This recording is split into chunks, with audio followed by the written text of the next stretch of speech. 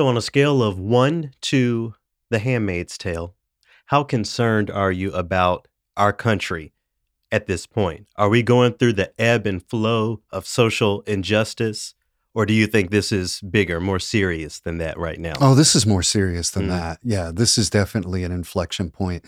Are we talking about Tennessee? Are we talking about Louisville? Are we talking about just the country in general? Yeah, that's the sad part of the question. I could be talking about a lot of things, or I could Right, be referring to a lot of things right. right So I now. just want to, before I start blabbing, I just want to make sure I'm talking about the right thing. Well, before you start blabbing, let me thank our partners over in California. Celestina is classical music's wingman. By day, they're world-class performers and studio musicians who've played on your favorite films. By night, they're on a mission to broaden the definition of what classical music was, is, and can be. More at celestina.org, and I'll talk about one of their upcoming programs here in a bit. Because you and I are going to talk a little bit about the Tennessee Three in the closer, in the Hmm. final movement, maybe you can offer your thoughts on the many other things that have, to you, warranted the response of this being an inflection point and not just another thing that we're seeing in the news. After that shooting at Covenant Christian School, was it in Nashville? I think so. There were thousands of young people that flooded the area right outside the courthouse. Hmm. I really think that the reason that I think is things are different now is because the young people who have grown up having shooter drills are now getting to the age where they can do something about it. Hmm. Um, Young people who are getting chewed up by the financial system as they try to get a degree so they can go out and compete to get a home that they can't afford. How can you put somebody through this, through their formative years, and then not expect them to do something about it when they get to that age? Yeah. Yeah. So that's why I think, because this is a groundswell of interest in the political process among young people that I did not see in my generation. So that's why I think we're at an inflection point. Again, we'll get more into this in the finale, but when you talk about political engagement, the challenge for me is that if there are people that can be expelled from an elected office through process, through not by That, some rogues, but through an actual process, yeah. for me, that creates a challenge for me to want to engage, to want to vote for anybody, but I have to check my personal emotions and maybe see the bigger picture, or maybe dig into what I'm feeling. But to get this opus started a little lighter, I wanted to shout out Todd Harper, a local composer, visual artist, a fellow Buddha. He chants. Performed a graphic score concert over at Studio Z here in over in St. Paul, downtown St. Paul. I've of course performed many orchestral stuff, lots of chamber music, solo recitals, but this was the very first time that I can say I was put on stage in an improvisatory capacity. It was definitely different for me, but really incredible. Are you familiar with the tradition of graphic scores? Like I'm if not. I say that, No. What does that mean? So basically, music is mostly, at least these days, written down on Western notation. Right. You have staff paper and all that stuff. Well, many composers now are, and for a long time, but I've recently come onto the tradition of graphic scores where you have an image or maybe a curvatured line or something that you interpret into music. The people can't see it right now, but I'm holding up the score to a piece of music called "We All Need Copious Amounts of Water." So when I'm talking about a graphic score, this is the piece of music. So the way that this color blue meshes into this color green is something that I'm supposed to interpret musically. We don't have clefs on some of these musical things, but they're images of, or like bird beaks and that sort of thing. So how do I create something out of that? Anyway, really phenomenal show. I had such a great time, and I can't wait to get more into the tradition of improvisation. I feel like it's one of the final frontiers of classical musicians to actually play something that's not on the page. See, that really appeals to me, because to me, the score as you see it on a symphony orchestra stand is way intimidating to me. Yeah. And when I was taking classical guitar lessons, learning how to read the music was the biggest sticking point for me. I had to go over just a regular tab to get through something. Yeah. So that appeals to me. However, I don't know if I have the command of my instrument to be able to just riff like that yet. As many professionals don't, but Right. but So we're not here to talk about them. But oh, okay. I think another really innovative aspect of this performance was that not only am I looking at images and creating music, they're not posted on the wall; they're projected on the wall, so the Really? entire audience Real, yeah. sees what I'm playing off of, and there was narration from Todd, to sort of contextualize some of the improvisation. That's very appealing. Yeah, so it's a very new experience, a very new music experience, but one that I just absolutely loved, and I wish that there were more so-called classical musicians who would go into that world of improvisation and really creating music in the moment. How comfortable are you in an improvisatory space? You can talk about, acting, maybe musically, the improvisation of dialogue. Generally speaking, how do you feel about improv? That was my bag. And one of my specialties was thinking on my feet, trying to incorporate humor without cracking yourself. Sure. All of that I did really well at. However, since the pandemic shutdowns and all that skill has greatly diminished. I've found the way that I communicate has really changed in a lot of ways. I don't know how I would be if you threw me in an improv setting, and we're talking theater. We already said I don't have command of the guitar yet to be an improviser there, to where it would be interesting for somebody to sit and listen. What do you have to have command over to be a physical, like an acting sort of improv? So if we're not talking about command of an instrument, we're talking about command of the body, command of your mind, command of your interaction with another person. What are we talking about? All of it. And it comes down to listening, because you have to be paying attention to all of the different ways that you might take something that somebody said. You could have an improvisational. I've been in improvisational sketches that were completely serious front to back, no comedy at all. Sure. It's taking the environment. It's incorporating history, current events, all different sorts of expression, music, writing, all that everything comes down to how you're going to respond in this made up scene. Yeah. Yeah. So leaving that performance and that experience had me thinking about some notable improvisations that at this point have been recorded that I just love listening to, hearing how other people engage improvisation. So I wanted to share a little bit of that before we got going today. There is and I feel like I took a look. I couldn't find us talking about it on Triloquy. I'm surprised that I haven't brought it in, but there's a bassoonist. His name is Paul Hansen. For decades, he's been known as like the jazz bassoon guy. So he has done, stuff that we would recognize as jazz, improvisations on the klezmer side, so-called world music, and everything in between. And years ago, he and some fellow musicians put out an album called Davka. And one of the tracks on that album I've been fascinated with since I was a freshman in college, when I actually met Paul Hansen. And in this recording that I'm going to share, the name of the track, I'm not sure how to say it. It's MNTI. That's, and I'll have it in the description for y'all to look at. But the way something like that. But the way he improvises on this track is just really incredible. And I want y'all to hear a little bit of this.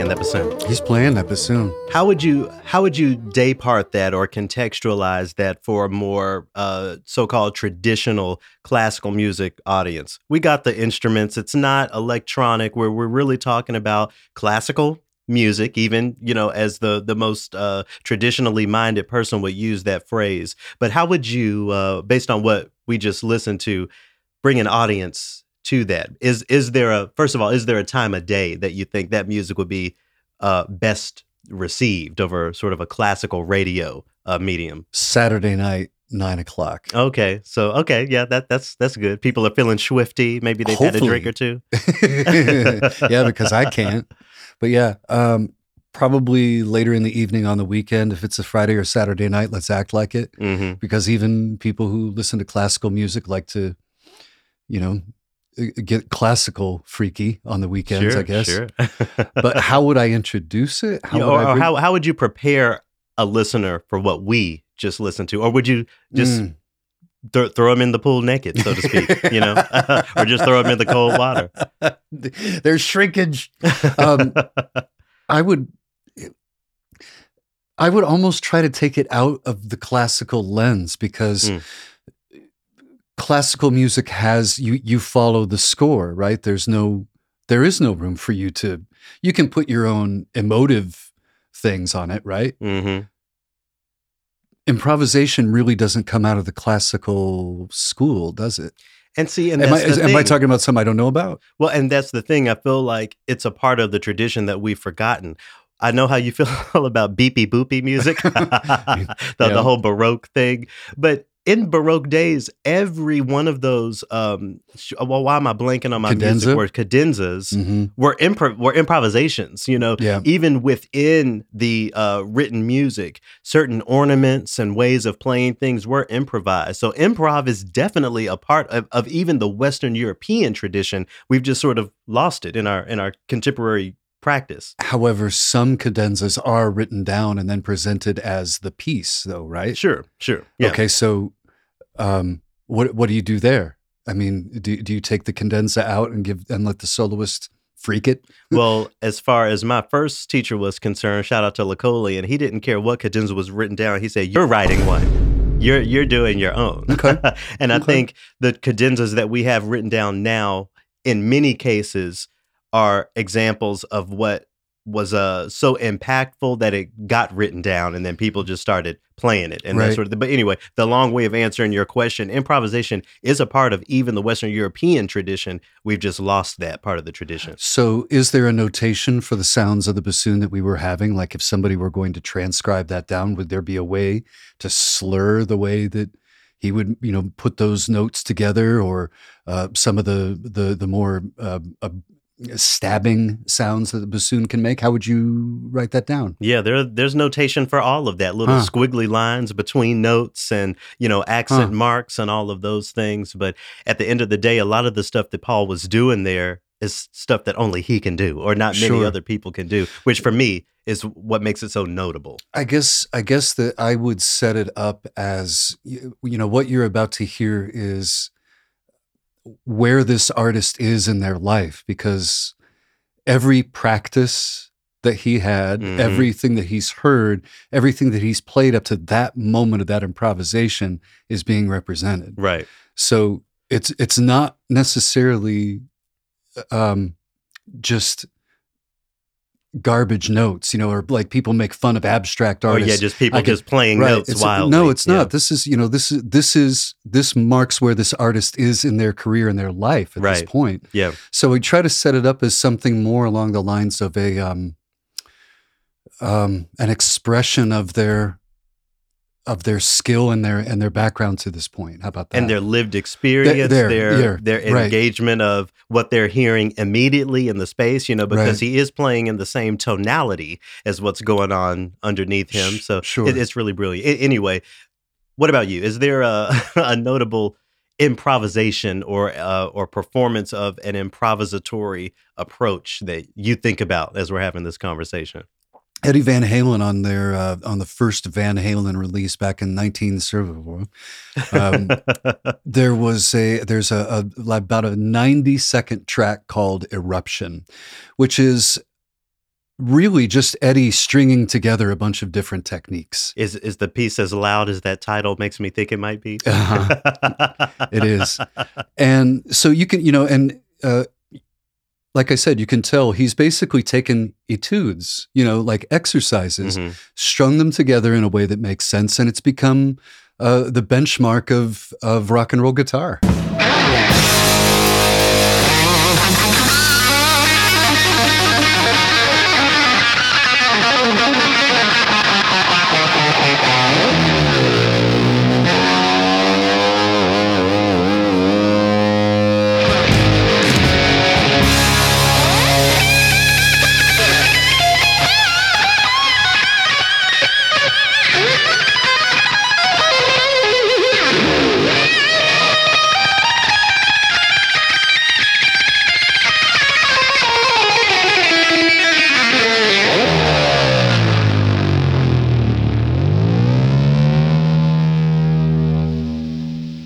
And he keeps going.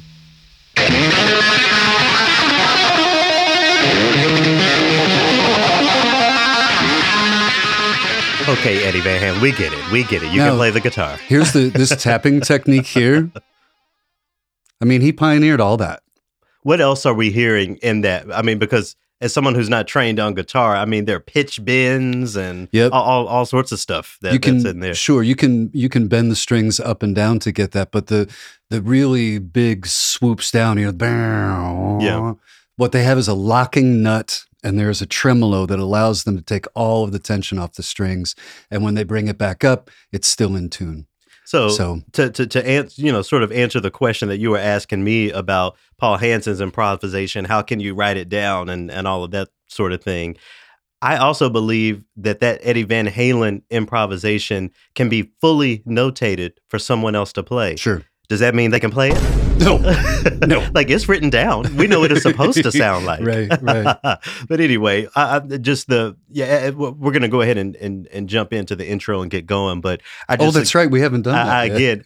Again, this idea of improvisation, I think, is just so important when it comes to the development of a more well-rounded musician, even a more well-rounded so-called classical musician. What kind of rock guitarist are you if you can't do any sort of improvisation? What kind of jazz musician would you be considered if you just can't improvise? I think we need to put that same pressure on our institutions, our conservatories, and all our schools of music to teach the next generation of students to do this, because there is a next generation of music that composers are putting forward, that, folks leaning into graphic scores. Again, shout out to Todd Harper and all the folks who are doing that these days. It's an important skill, but even beyond that, I think about improvisation, the spirit of it, as what it really takes to move dialogue and move conversation. I've talked about it before. I'm going to read a short excerpt from this book called Reaching Beyond. It's dialogue among Herbie Hancock, Wayne Shorter, and the Buddhist philosopher Daisaku Ikeda. Ikeda writes here in this book, it says, "Right now, at each moment, we can demonstrate wisdom and power brimming with joy. At the same time, one needs intense training and practice to cultivate the ability to improvise successfully. Leading up to a dialogue, I carefully study about my partner or partners, both out of respect for them and as an expression of my sincere desire for meaningful exchange. After this preparation, the dialogue itself is a matter of playing it by ear. Once a dialogue or musical performance begins, each unfolding moment requires absolute concentration." So basically, what I take from that is improvisation is so much, and no matter what type of improvisation we're talking about, musical, acting, dialogue, whatever, it requires rapport, and it requires a familiarity with the person that you're doing this sort of improvisation with. It does. I feel like when we talk about the issues of the world today and how we can dialogue our way, how we can improvise our way to better outcomes, there has to be an engagement of the person, of the human, really becoming familiar with the other side or the other viewpoint. And that's what I'm really focusing on trying to do. I could be in my feelings and just be all wired up and ruined by what happened down in Tennessee, or I can do my best to see and study and familiarize myself with the other side. And that's a whole nother conversation, this whole tribalism. But just for the sake of this, I'll say of the other side so that I can figure out what dialogue I need to have, what words I can say that may shift things in a more positive direction.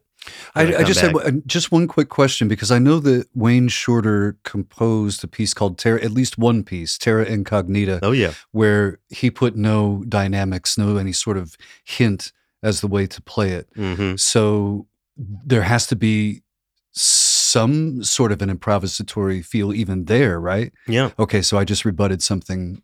I just answered my own question from earlier about, how can you be improvisatory within the confines of a classical music composition? And I guess that's one way, is to just put down the notes and let the musicians decide how they're going to embellish them or play them. That's one of the beautiful things about improvisation. Sometimes you find yourself or you answer your own questions. Yay. Anyway, let's jump in here.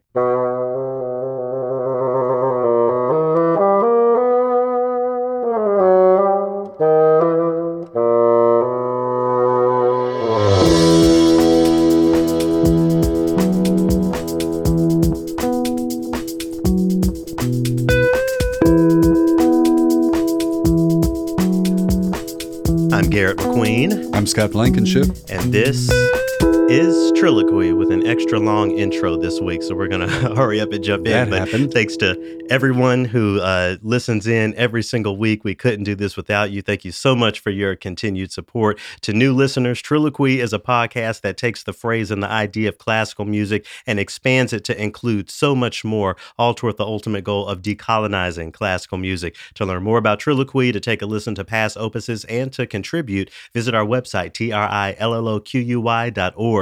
Huge thanks to our friends over at Celestina, presenting on April 28th and 29th. Say Celestina as we envelop you in a stunning musical playlist specifically designed to bring on a healing ugly cry. Drinks before, nibbles to follow. Sometimes that ugly cry is needed, isn't it?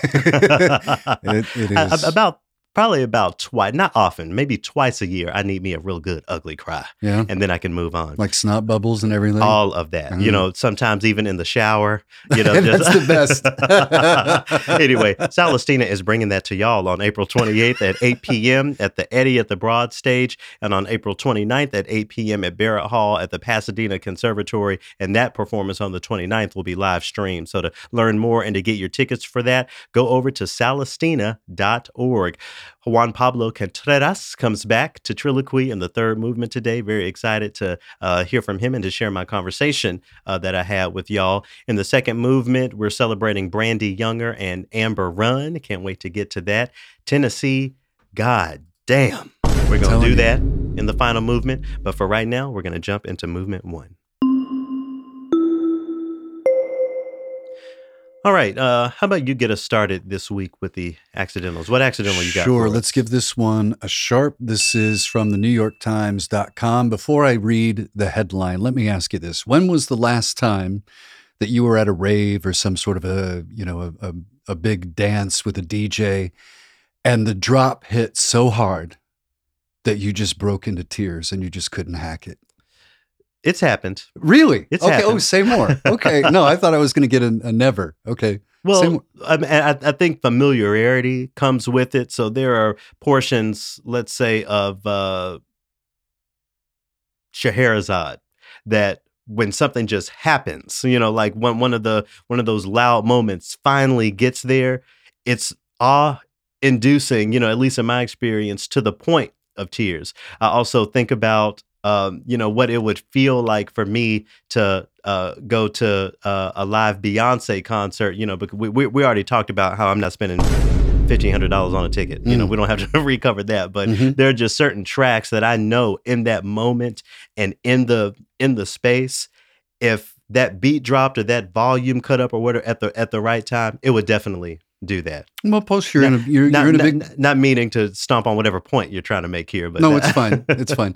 But plus, you also have that, you're in that environment with a bunch of people. You're all having that same experience. And so everything gets amped up. I get that. So from the NewYorkTimes.com, I thought this was interesting. Daft Punk's Thomas Bangalter, I hope I'm saying that right, reveals himself as a composer. After more than 2 decades at the forefront of electronic dance music, while in a robot-style helmet, the French artist is releasing Mythologies, a score for traditional symphony. And the reason why I asked you that question is because about a quarter of the way down into this article, he's quoted as saying, with electronic music, it's so hard and it takes so much time to infuse emotion into the machines. That's interesting. The soft-spoken and thoughtful Bangalter said from his home in Paris. So to write a chord or a melody and have the performers, the human beings, play it and have this instant emotional quality to it is really quite exhilarating. It's not the fight that you have against machines. Just to make sure we aren't leaving anyone behind, what would you say is Daft Punk's most recognizable tune? For someone who says, oh, I've never heard of Daft Punk, what tune might they have heard at some point? Well, over 20 years, they've got quite a few of them, but most recently would be Get Lucky. Like the legend of the Phoenix, all ends with beginnings. What keeps the planet spinning? The force from the beginning. Love. We've come too far to give up who we are. So let's raise the bar in our car. All right, just giving the people a taste of it there, just so that they know who we're talking about. Not to get us derailed too far. A few weeks ago, you were talking about how you could take the lyrics of a song and really just frame it through whatever you're going through in your life. When I hear, those lyrics, we've come too far to deny who we are, or anyway, go ahead. I'm glad that you're getting that response from it, because for me, I can sing along with that and not get emotional at all. That's because it's banging. Yeah, that's because it's going. goes. Nile Rodgers on guitar and his Pharrell. What's his name? Pharrell. Yeah. Doing the vocals on that. But we see this happen a lot, where someone who works in pop or rock music that might happen to be classically trained, they have their career as a hotel room smashing band. Sure. And then once they hit about 45, 50 years old, they start composing. Yeah. And start doing this more introspective stuff with, a dozen or more instruments. You also see people moving from rock into jazz, and they'll go over into jazz and they'll say, oh, here's all this freedom. We don't want to go back to where the chains are. We want to be out here where we can really express ourselves. I view that a slightly different way, because for me, it seems like to be a composer, you have to cultivate the notoriety, you have to cultivate the money, just the Right. career status to be able to do it. I feel like that may be, not to discredit anything that you're saying, but I feel like I'm seeing a little bit of that. Maybe he always had a desire to be a composer, but had to sort of put it on the shelf because this electronic music over here is actually what's going to pay my bills. That's right making now. the money. Yeah. And now he has the money to be able to write this. That's what I was going to ask you, is how you feel about that. Yeah. Because should a person have to slog for 20 years playing one genre in order to do where their heart really is, or where their dream really goes? Yeah, of course they shouldn't have to, but that's just the unfortunate circumstance that we're in, both in our capitalist sort of structure and the way that intersects composition and orchestras and all of that stuff, but also when it comes to the status quo of performing arts institutions. New music, living composers have to fight against the dead, as Tommy Doherty was saying last week. It's the dead who they're arguing against and fighting against by way of the institution. So I think it's that double-edged sword that keeps folks like Thomas from jumping into composition sooner. That I could be pulling out of the air. His story could be different, but from the outsider perspective, that's what it looks like to me. Do you think that his association with Daft Punk will draw Daft Punk listeners? See where I'm going? Will that draw Daft Punk listeners into his orchestral piece, and then have them go, maybe I should check out Trent Reznor. Maybe I should see what Tony, the gentleman who plays keyboard for Genesis, Tony Banks, what his compositions sound like. Basically, what I'm getting at, we talk all the time about these other forms of music coming into the concert hall, and I'm trying to look at the way orchestral or those sorts of instruments are being incorporated into the things that you find at the hip hop and rock shows. Yeah. And how far off are we from doing something like that? I think the track record to a degree is there. So this piece of music that Thomas has written is for a ballet.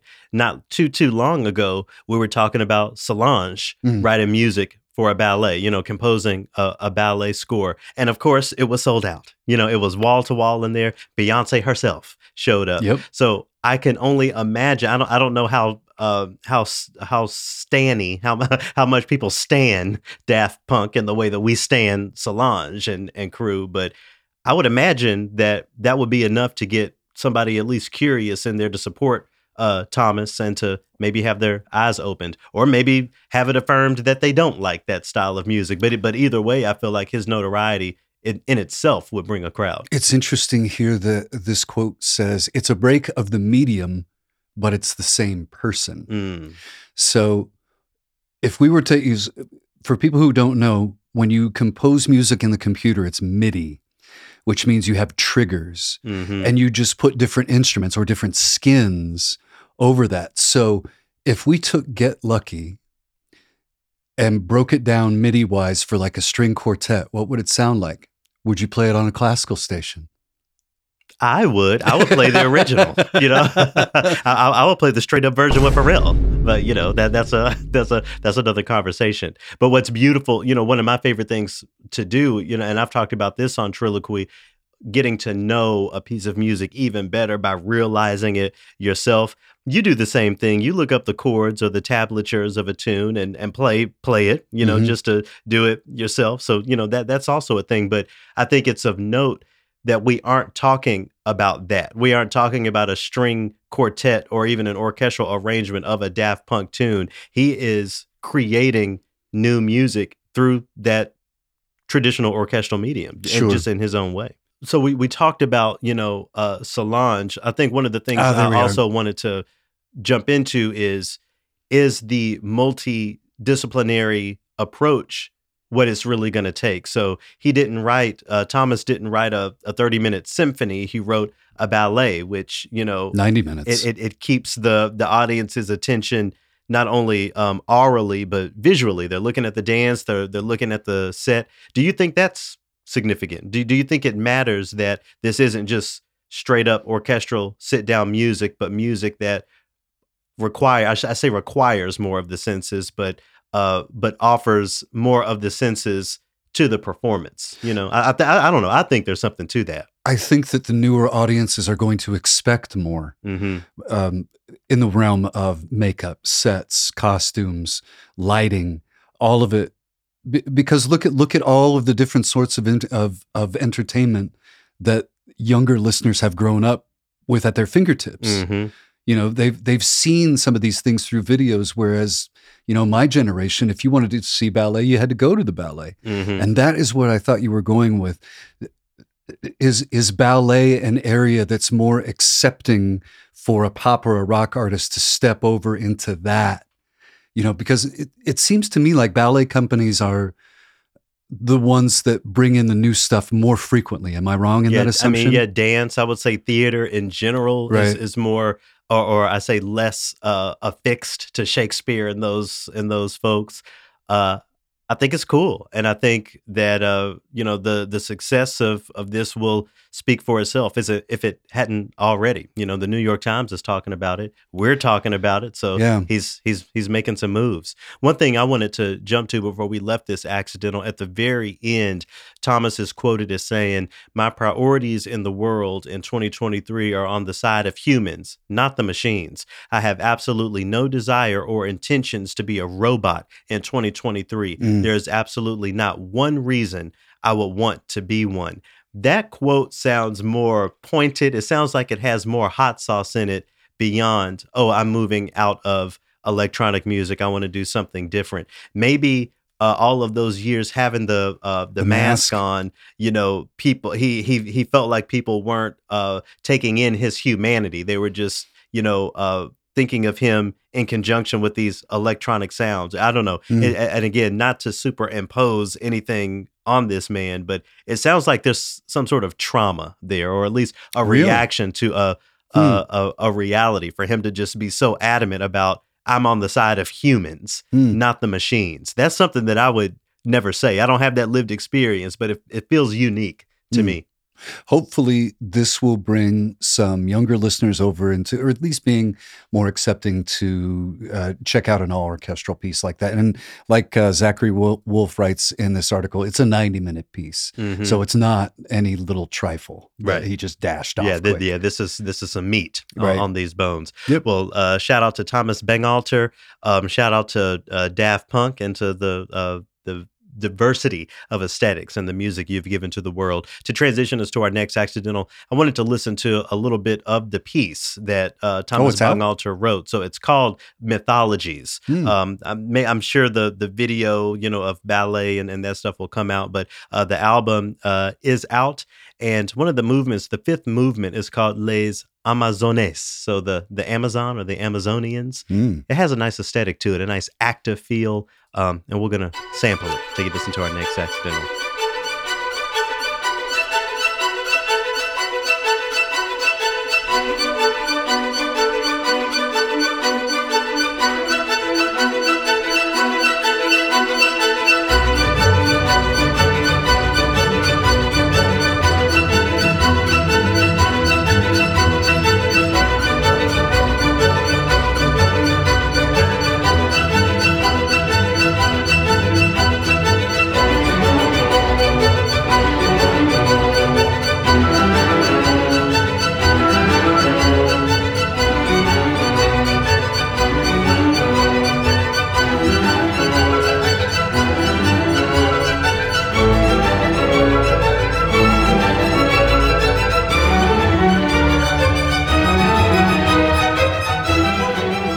What do you think?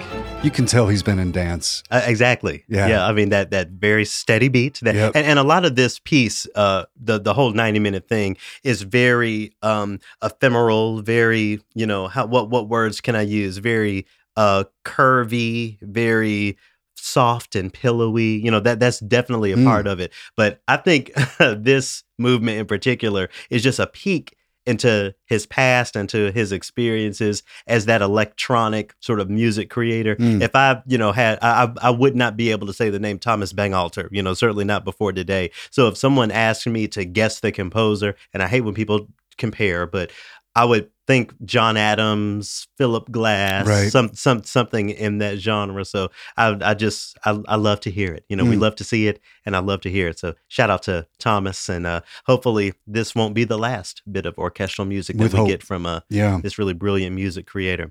All right, well, we're gonna round out the accidentals this week. I'm gonna have to give this a flat, and maybe I don't have all of the perspective that I need, but this really sounds ridiculous to me. I'm reading from Manchester eveningnews.co.uk. Police reviewing evidence after women dragged out of the Bodyguard musical at Manchester's Palace Theatre.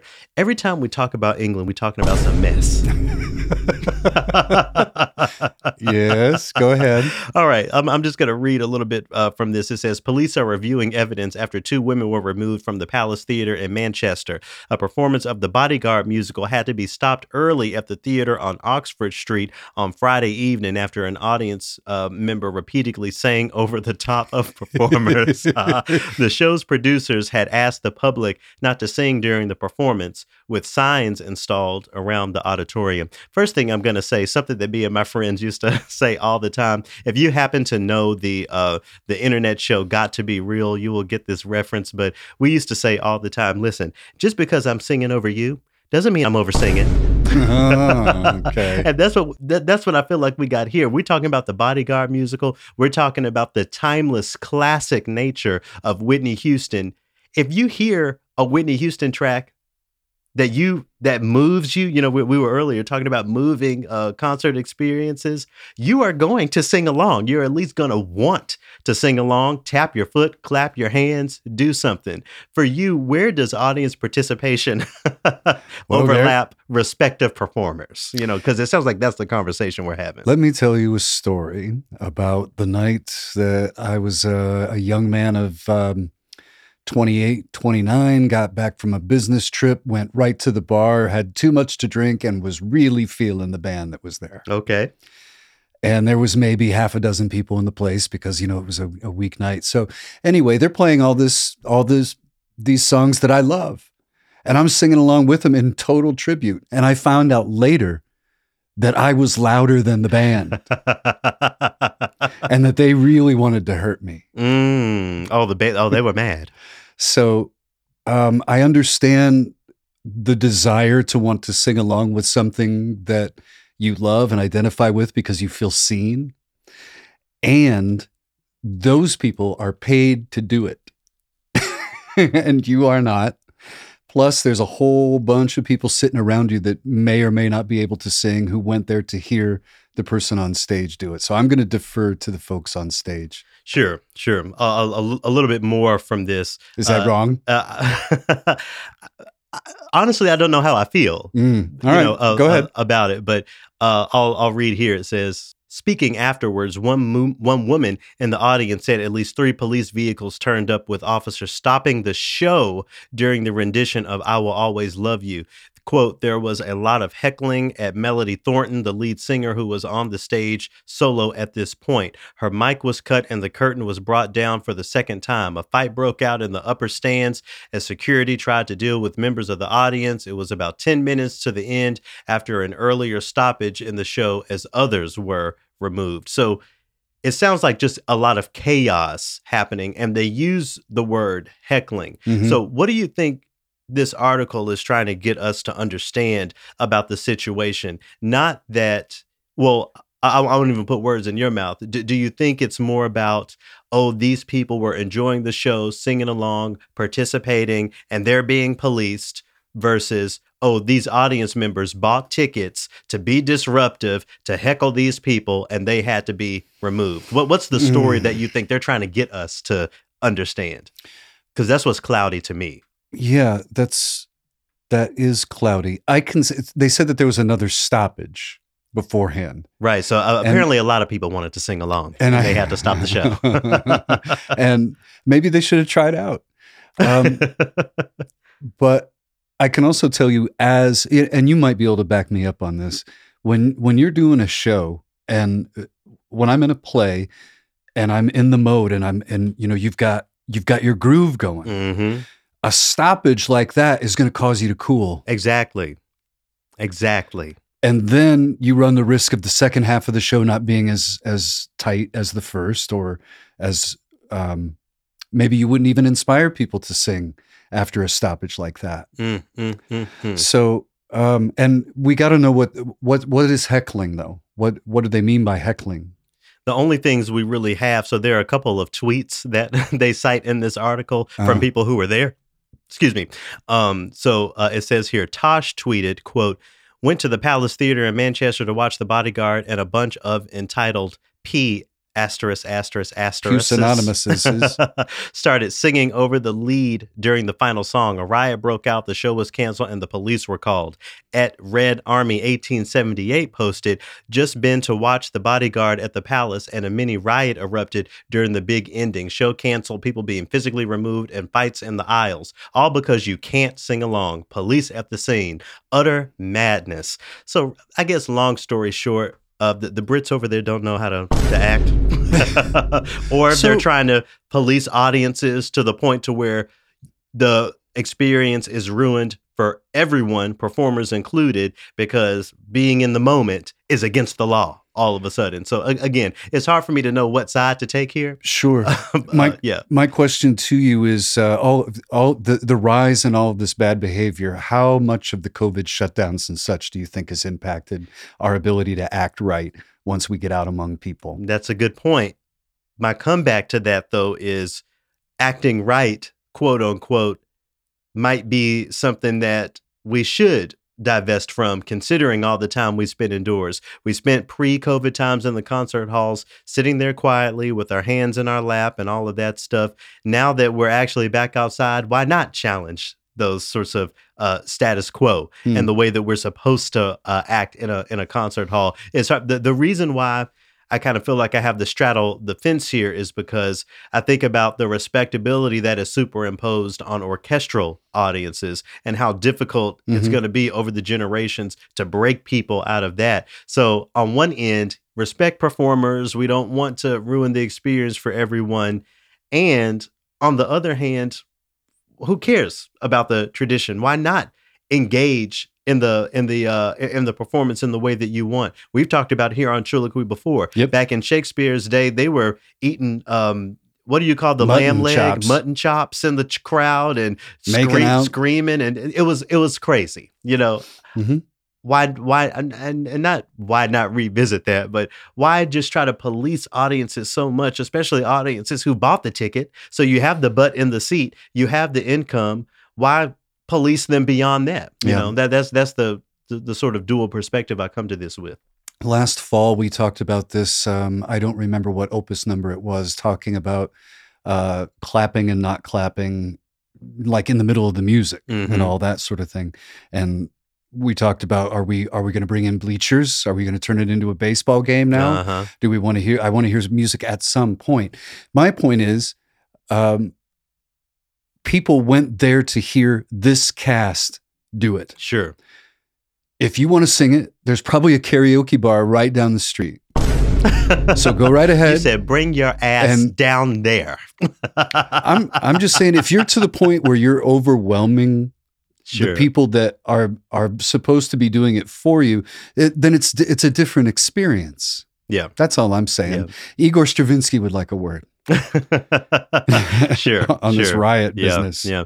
All right. Well, shout out to Cody from over in the UK who put this on our Cody, radar. thank you. We'll check back for updates and see what else y'all doing over there in England. Coin fights. Can't even go to a musical because folks holler. You know, I told you the one time I've been to England, we went to a Sunday roast and they were in there fighting. Yeah.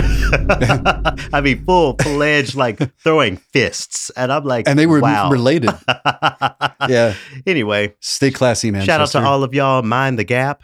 And we're going to transition into the second movement here with a little of the score from the film, The Bodyguard. So I didn't know this was an Alan Silvestri joint. Me neither. You know, that's cool. So a contemporary classical composer of note who wrote this tune called Security Measures for The Bodyguard. So we're going to listen to a little bit of this to get us to our second movement.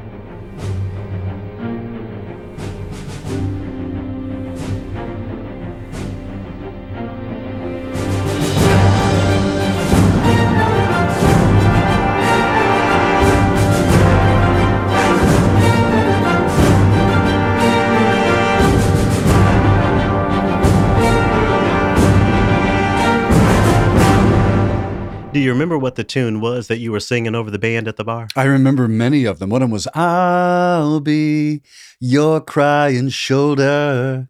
I'll be. And you were in there, give it up. Yeah. I would not have been, people said they would not have been surprised to see me get up on stage and grab the mic.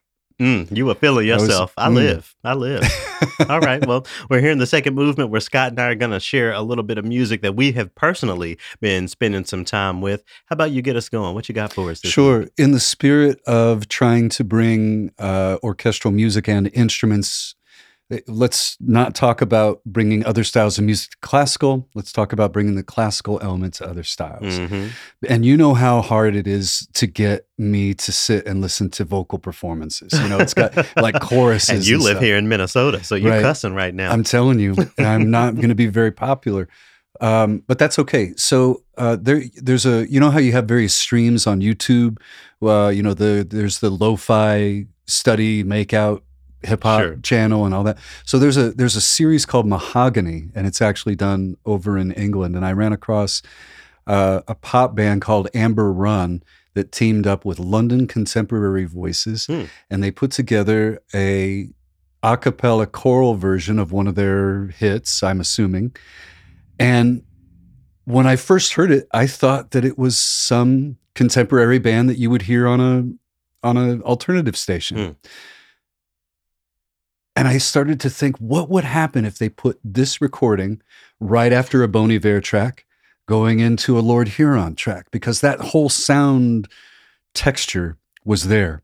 So they recorded this video in an old decrepit building. You know, it looks like stuff still hanging on, you know, falling off the walls. Sure. They just sort of swept up a little bit, got the lights going, hit record, and let it go.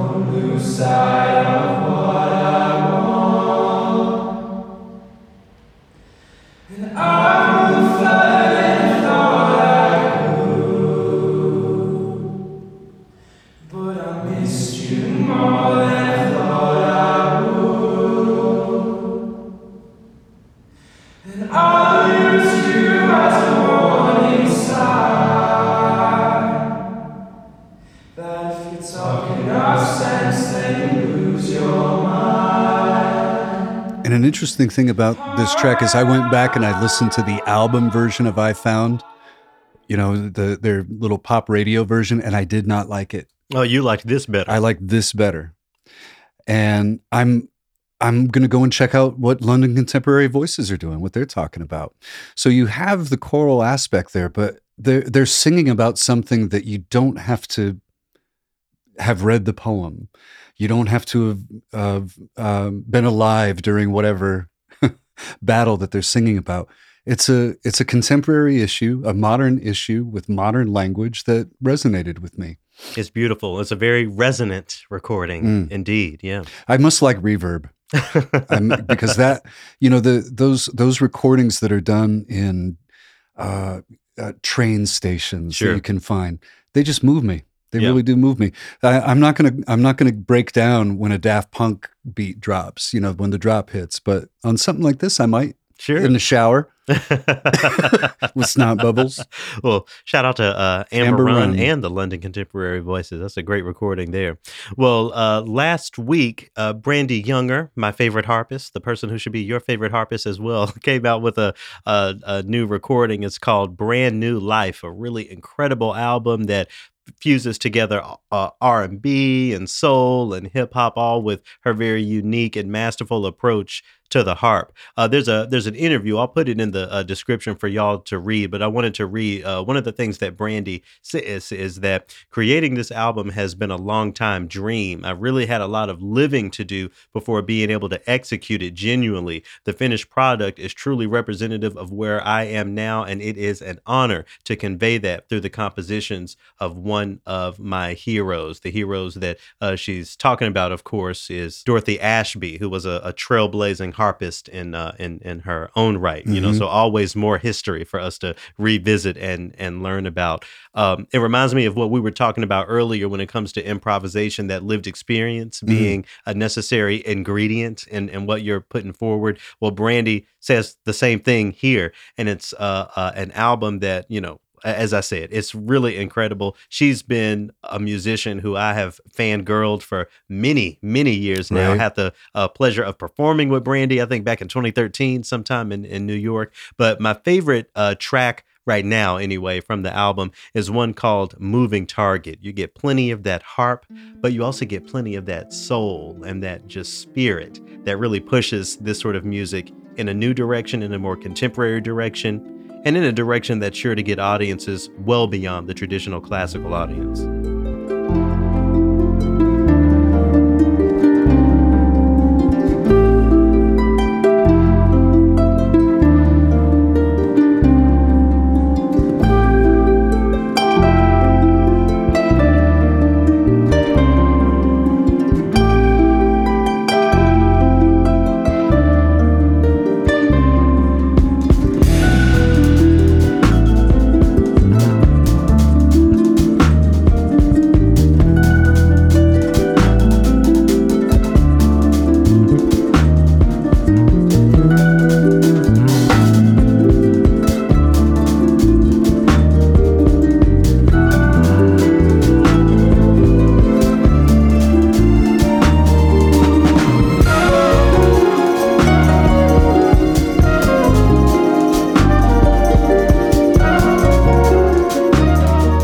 So let me ask you to put on your radio hat again. Is this also a Saturday evening sort of track, or are there other times of the, because for for folks listening who haven't worked in radio, when we're talking about different time slots in radio, we're really talking about different audiences and people who are engaging this music for different reasons. So I can definitely see the Friday evening, Saturday evening vibe that this music offers when if we're going to try to incorporate this into classical radio. What are some of these other day parts or other audiences that you think could benefit from hearing this? Maybe 8 a.m. on a Monday morning is a great time for some Brandy Younger. I was just thinking 4:30 Tuesday afternoon. You're on the way home and you need something that is going to keep you up but not rattled. And somebody been getting on your nerves all day, having a little bit of something, when you get in the car. But also, if we're going to follow the conventions that a lot of radio stations follow, they've got their traditional programming throughout the week. And then on Saturday and Sunday during the day, they let their hair down. So maybe a Saturday at 2 or Sunday at 11. Basically, in radio, you're trying to match what people are doing when they might be tuning in. So that's the primary motivation that I'm using. Yeah, absolutely. So shout out to Brandy Younger. I hope you will go check out that album, go support it. Brilliant stuff happening in the world of classical music. That recording that you brought in with her Lift Every Voice, and then she went into some variation. Yeah, I've passed that on to several people, and that always gets really good reviews. Yeah, it's a really great fire. Release. Yeah. All right, well, we're going to go ahead and get ourselves into the third movement here. Before we get into it, Scott, when I say the phrase Lucha Libre, does that mean anything to you? Is that something for you?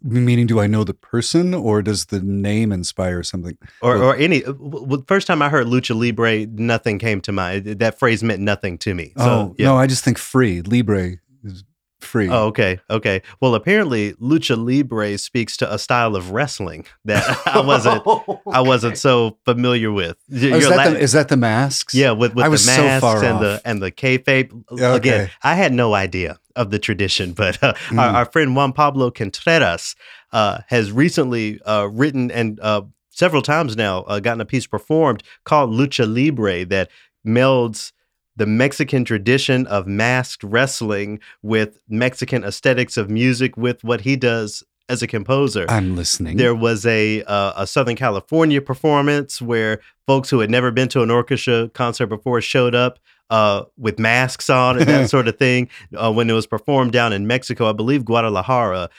musicians on stage wore the masks. So, Wow. So Juan Pablo Contreras returns to Triloquy to talk a little bit about this piece of music, his trajectory since the last time he was featured on Triloquy. That was back before everything of 2020. So we begin our conversation there. And he's speaks also to the importance that he feels as a Mexican composer to shine a light on Mexican culture and to make sure that the communities that he aligns himself with have an opportunity to engage what he does for a living. I think it's a really excellent piece of music. We're going to sample a little bit of it here in a second, but he's also one of my favorite composers who's living today because he really puts forward that culture piece. It's not about just success in the classical music field in itself. It's about success tied with really bringing in the communities, really bringing in the culture, and making sure that everyone feels seen and learns and engages in a contemporary way. Love all the work he's doing and hope y'all enjoy our conversation. We're going to get into my conversation with Juan Pablo with an excerpt from Lucha Libre. Hope y'all enjoy this. And I'll see y'all on the other side.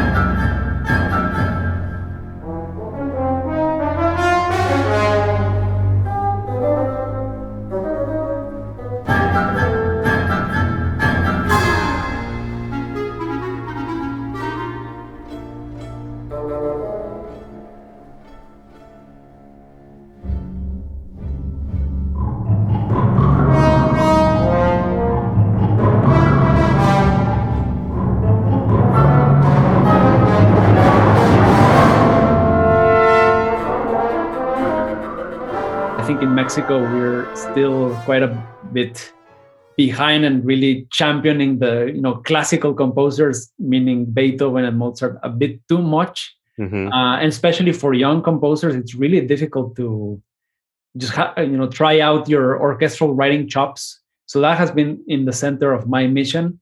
Something else that I did in 2020 and into 2021 was I started kind of like an online orchestration school in Spanish for Latino composers that don't have access to orchestration classes, which is a huge thing that you do have here in the States.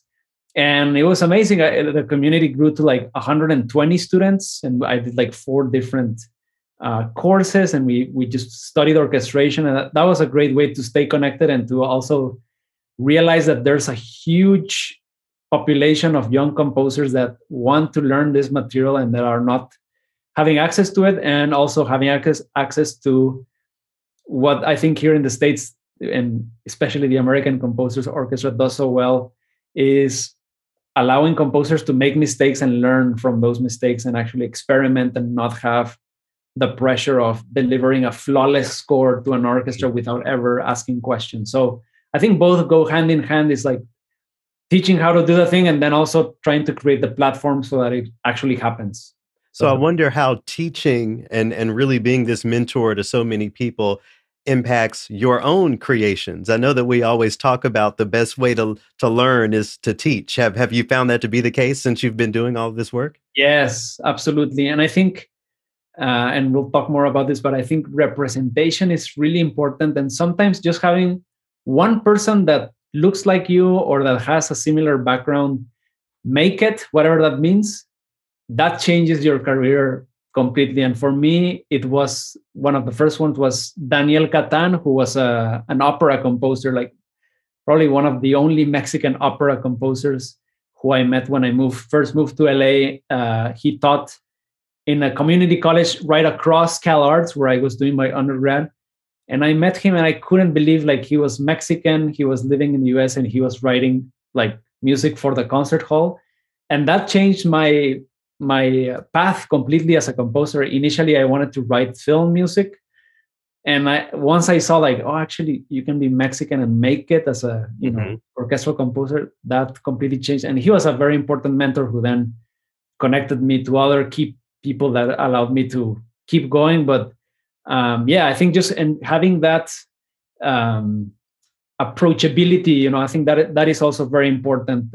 As classical musicians, I think we could improve on that. It's like, I always say, like, why not after a concert, why can't I go talk to the conductor, like meet some of the musicians? Like, they leave through another door and it's like we're segregated and we cannot like really cross that barrier, no, which is the stage. And I think I really love orchestras that do allow that kind of community where people know who plays in the orchestra, they support them, and that's something else that I'm trying to do more. And I mean, social media is a great way to do that, but then also just being available to help others, in the type of help that I needed when I was starting.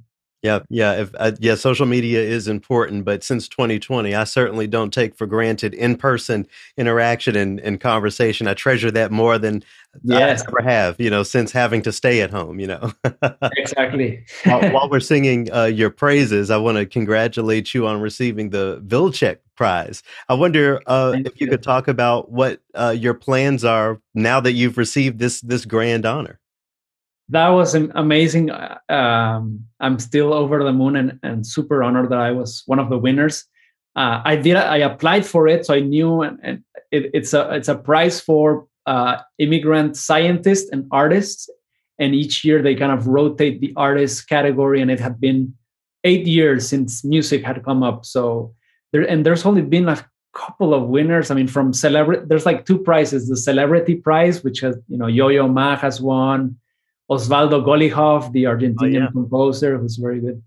And then there's a category where you can actually apply for the award, which is the one that I was lucky to receive. But it was just so meaningful, especially because it also came in a time in my life where I had just become an American citizen. So I also felt like, okay, finally, after 15 years, that's kind of how long it took me to become American, I felt like, okay, this is my home now, and I want to, have my art also represent that, and then winning an award that actually kind of celebrates the fact that I write Mexican sounding music. That also was huge for me, because it's not like they want, or the foundation is championing people who become American after immigrating here, but it's actually they're celebrating people who still value and celebrate their roots. So that I think that especially was super special, because I've received a lot of pushback, especially I went through the American kind of education system of like 9 years of school, like undergraduate, graduate, and doctorate degrees. And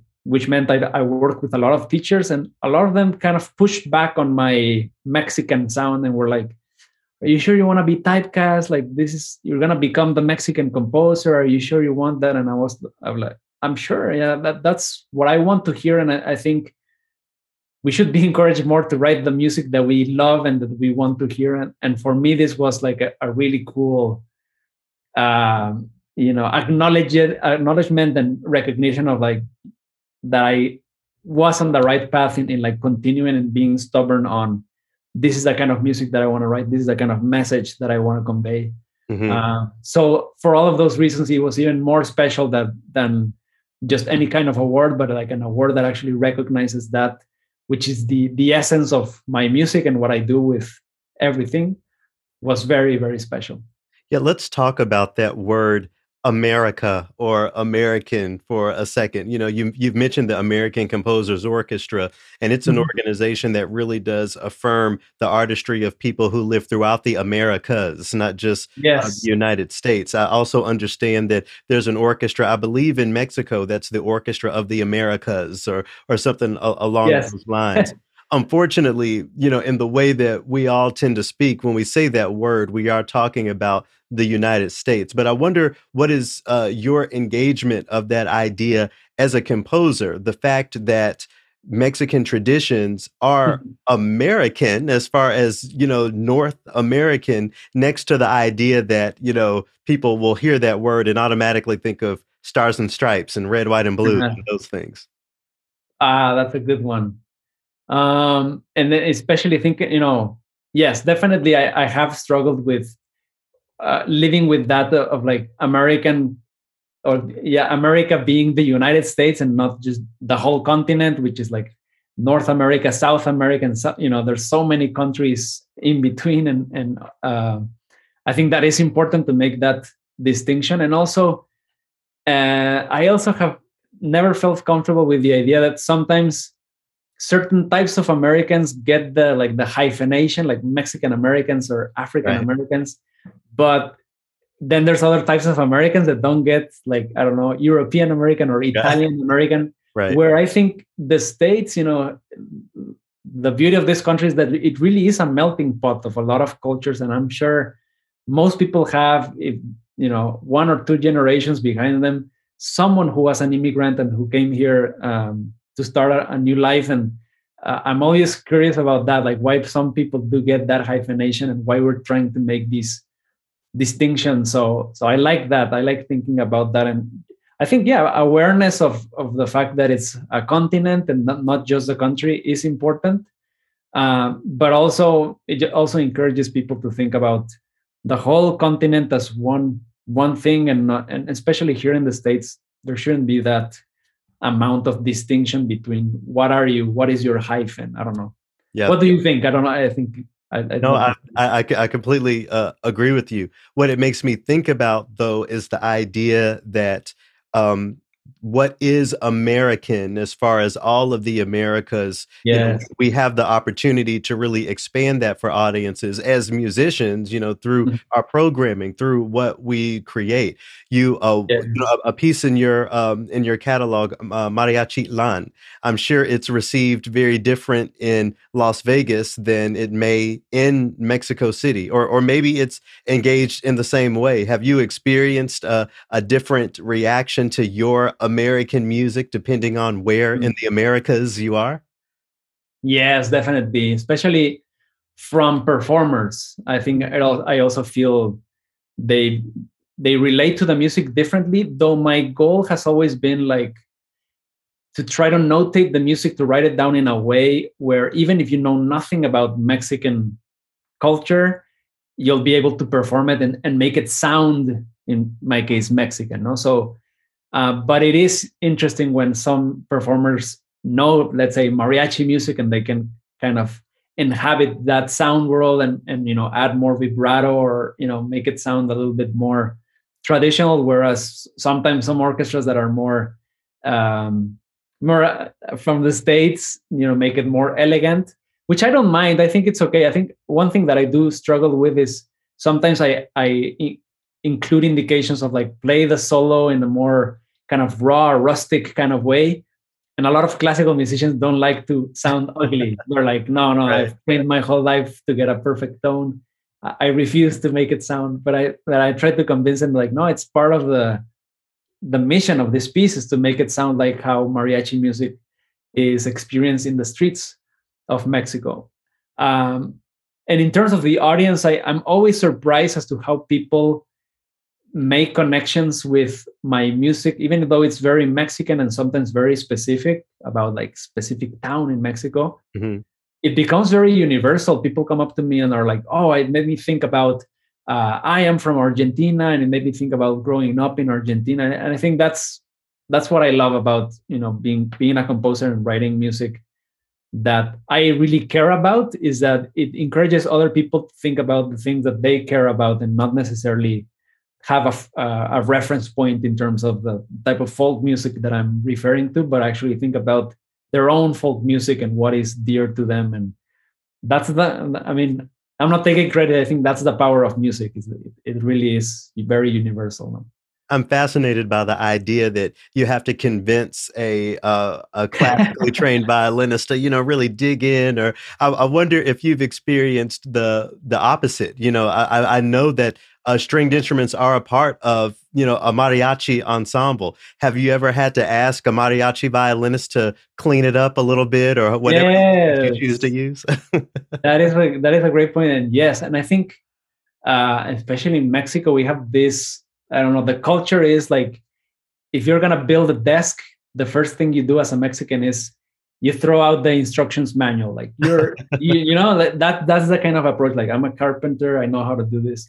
So what happens a lot with orchestras, the composer basically it's what we do is a set of instructions. That's it, no. And sometimes it is difficult to convince some orchestras to really follow the instructions and play what's on the page, and not what, because there is this culture of like, I'm gonna actually improve this part. I'm gonna add my own flavor, which there's a fine line. I am all for interpretation, but also we go through the trouble of really thinking about how to write out the music. There should also be some kind of respect of that. So there have been instances where I would say like, oh, that you took it a little bit too far. Like, this still is classical music. I think that's one of the things that I'm trying to do, is the medium is the orchestra, but the genre, whatever you want to call it, is orchestra music, and not taking a mariachi into the concert stage. It's like blending the two things together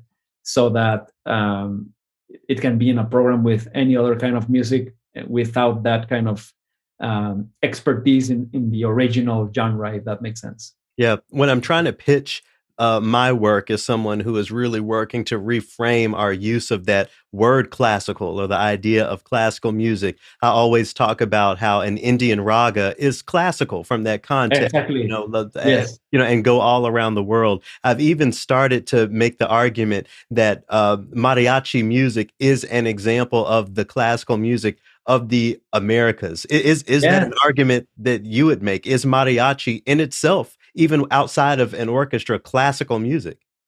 Yes, I love that. And I think it should be more, it should be taught more like at music schools. I think kind of like jazz. Jazz is like kind of a standard genre that you can go to school and study and focus on jazz. I think, especially in Mexico, that it should be an option to really master whatever mariachi is, and I like that. I think it definitely is the classical music of the country. So Yeah, that word is problematic because it implies classical as like Mozart, but also it's like orchestra. But then, Mm. as you say, like in Indian music, classical music is something very different. And um, yeah, I like that you're making an effort to actually, take care of these labels and broaden them much more. Yeah, certainly making an effort anyway.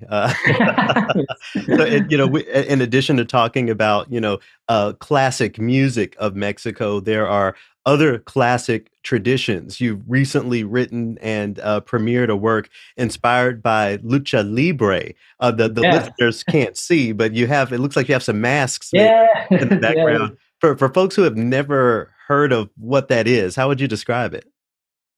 It's it's Mexican wrestling, and you can think of it like American wrestling, but it's more like each of the wrestlers is like a superhero. So they have their own mask, their secret identity. You never know their real names. Like they hide their identities until they die. So I've seen people like walking in Mexico City with their luchador mask on, so you don't recognize who they are.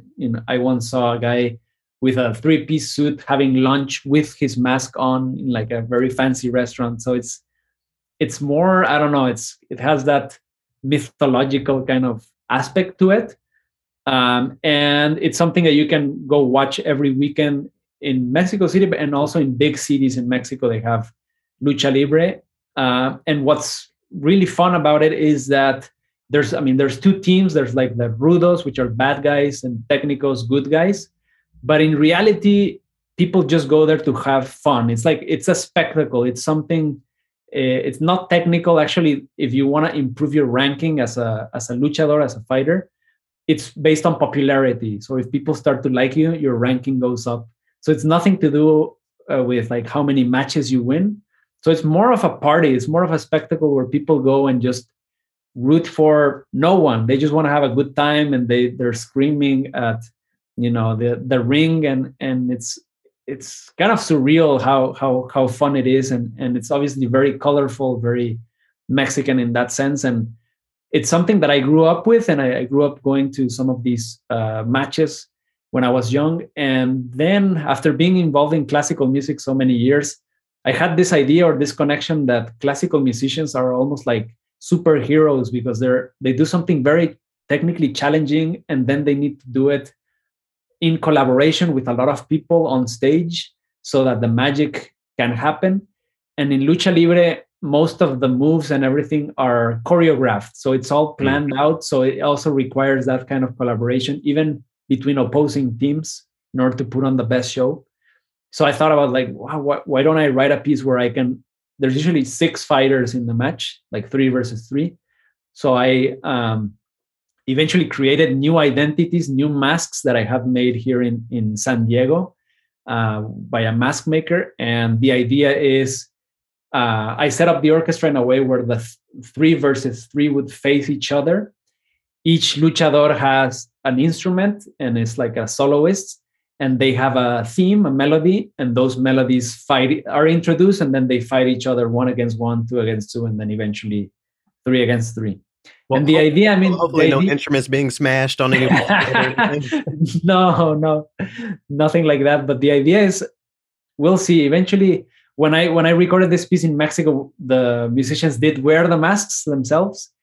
When we premiered it in LA, it was a bit more problematic. So we just had like a pole with like a mannequin head and the mask on.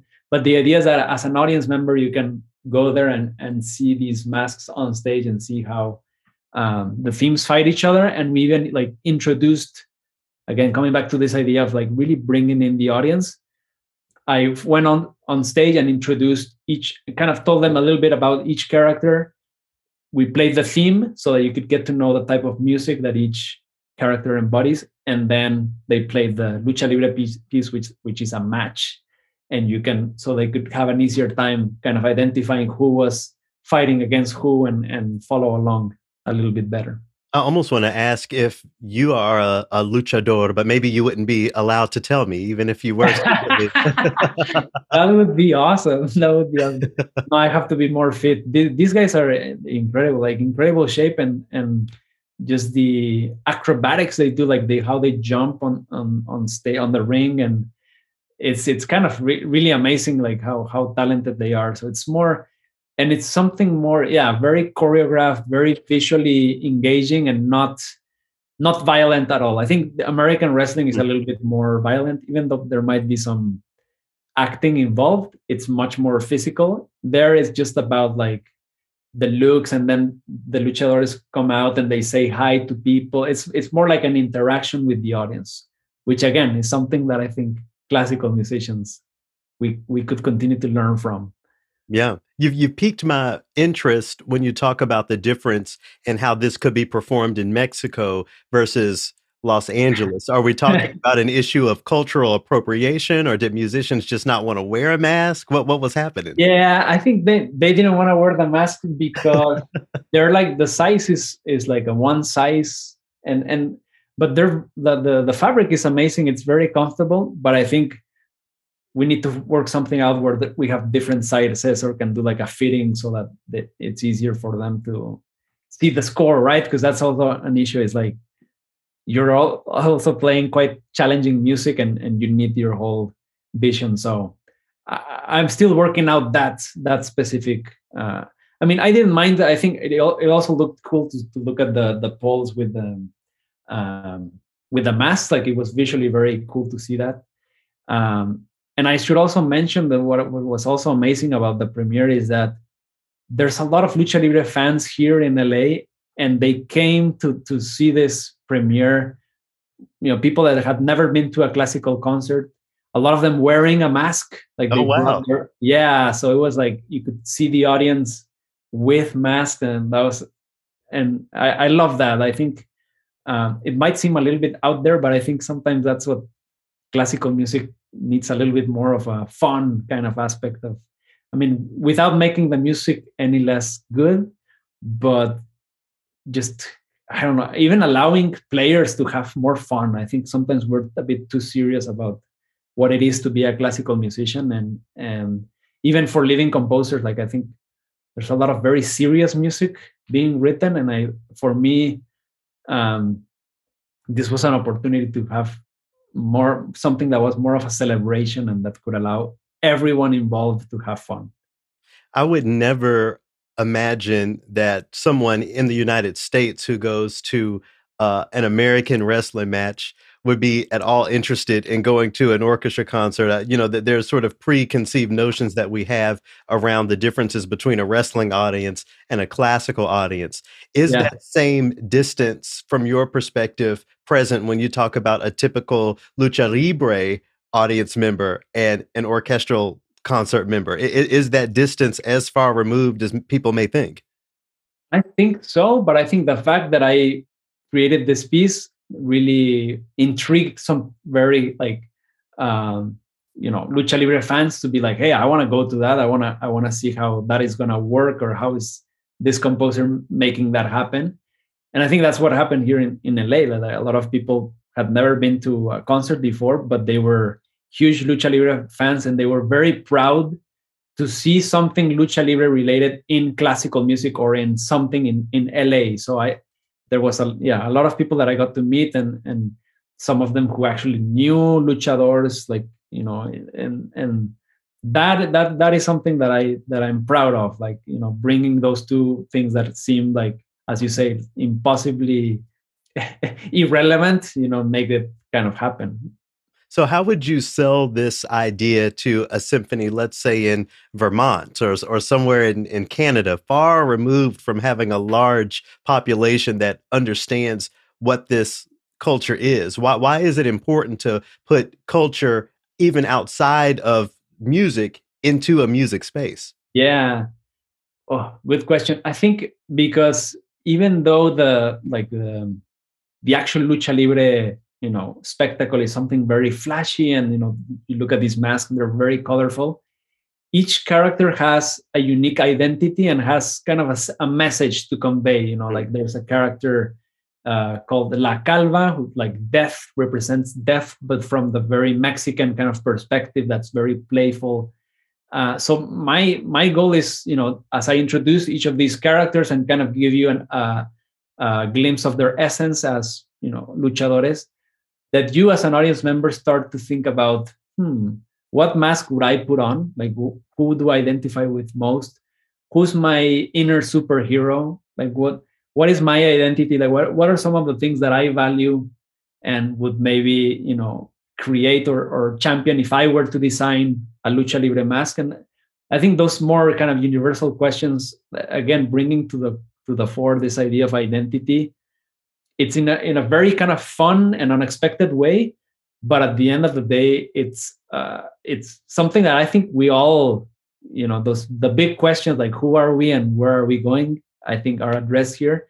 It's also a battle between good and evil. There's a good team, a bad team, and thinking about that, and also encouraging the audience to kind of, the challenge is you have to identify who won.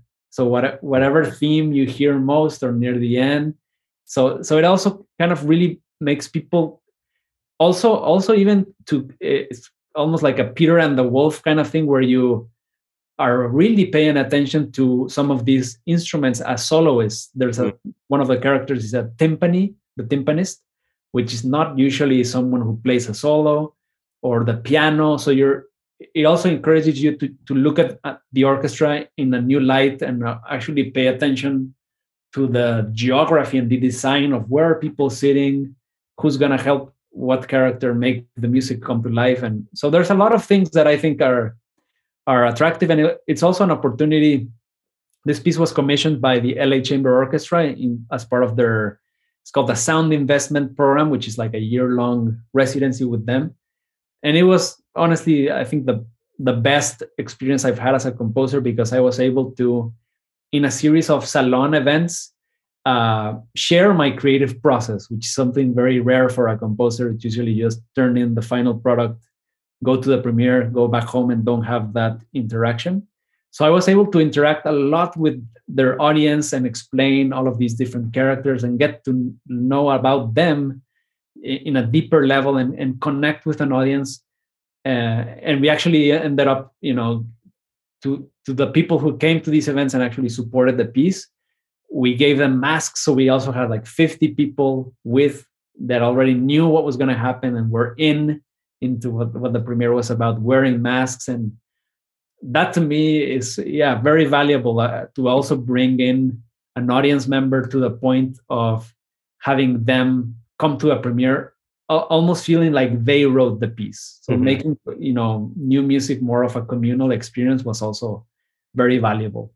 I'm thinking about the placement of a piece like this on a concert. One of the jokes that I always make is that if I go see an orchestra concert and they, have created something that has R&B or hip hop, I'm going to go for that. But maybe I'll leave at the intermission if the closer is a Beethoven symphony.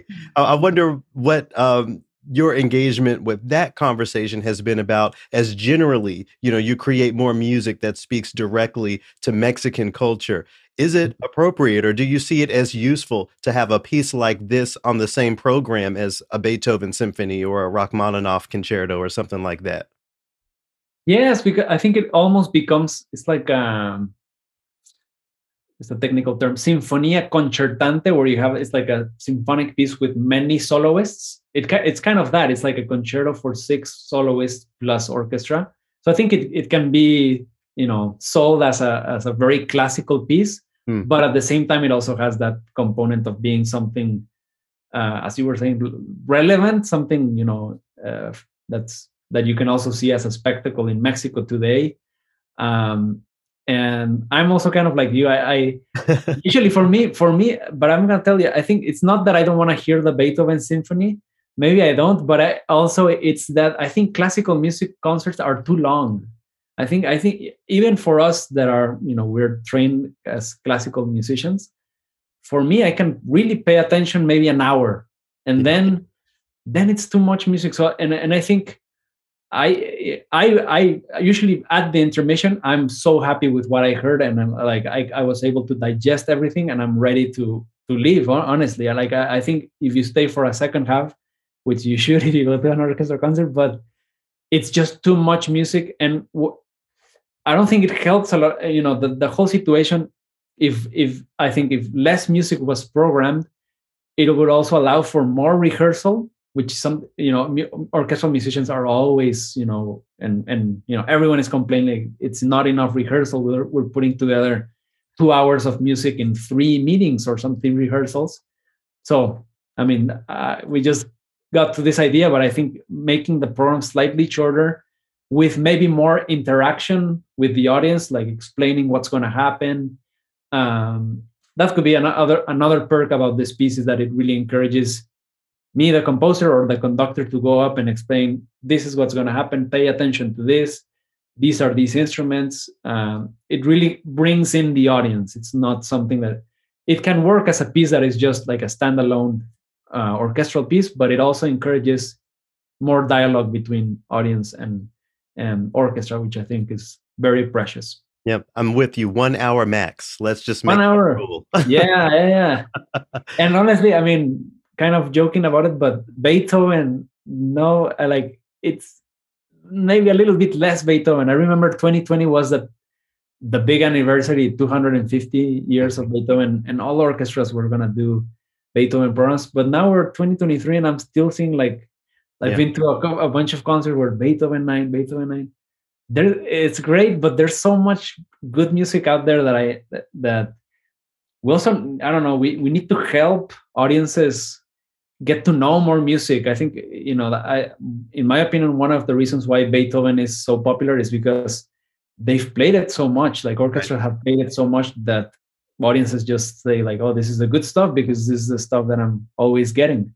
So why not give them other stuff? And I'm sure they're gonna love it just as much. So yeah. I think when a lot of people, I'm with you there. I think when a lot of people think about Mexican culture as it relates to Mexican people, especially in the United States, there's this idea that everyone who is Mexican was born in Mexico or came from Mexico, when in reality, you have third generation, maybe even fourth generation Mexican people who are fully from the United States. Yes. I wonder if you've thought about the impact of your music, your music that speaks to Mexican culture, for the sake of Mexican Americans. There we go with the hyphenations, but for the sake of this conversation, Mexican Americans who don't have that firsthand experience with some of those Mexican cultures. It seems like your music is not only a means of helping everyone learn more about this culture, but specifically people who have generational connections to the culture who may have never even been to Mexico. That's an excellent point. And my experience has been, especially living in LA. I spent 6 years in New York, in between LA, New York, LA. And living in LA, I've met so many Mexican Americans that are sometimes even more proud about being Mexican or of Mexican heritage than Mexicans. And that has been really incredible, like how much they treasure their traditions and how much they want to support, cultural things that have to do with Mexico. So that for me has been very inspiring, to look at like these Mexican Americans that are doing amazing things in the States and having such a positive impact.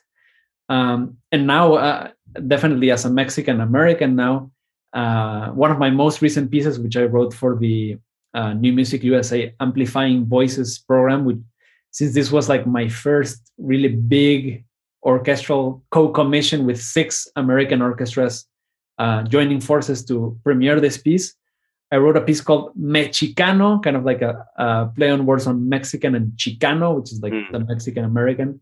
And it's about my journey to become that, my new identity.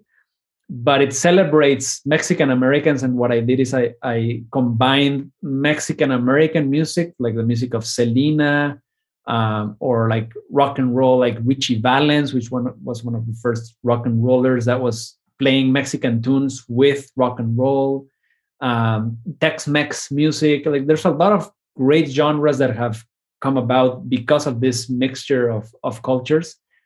And it's premiered with 4 orchestras thus far, and the audience reception has been amazing. People coming up and saying, like as you mentioned, like, I'm a third generation, but I always remember like going to my grandfather's house and listening to this music, and it really still speaks to me.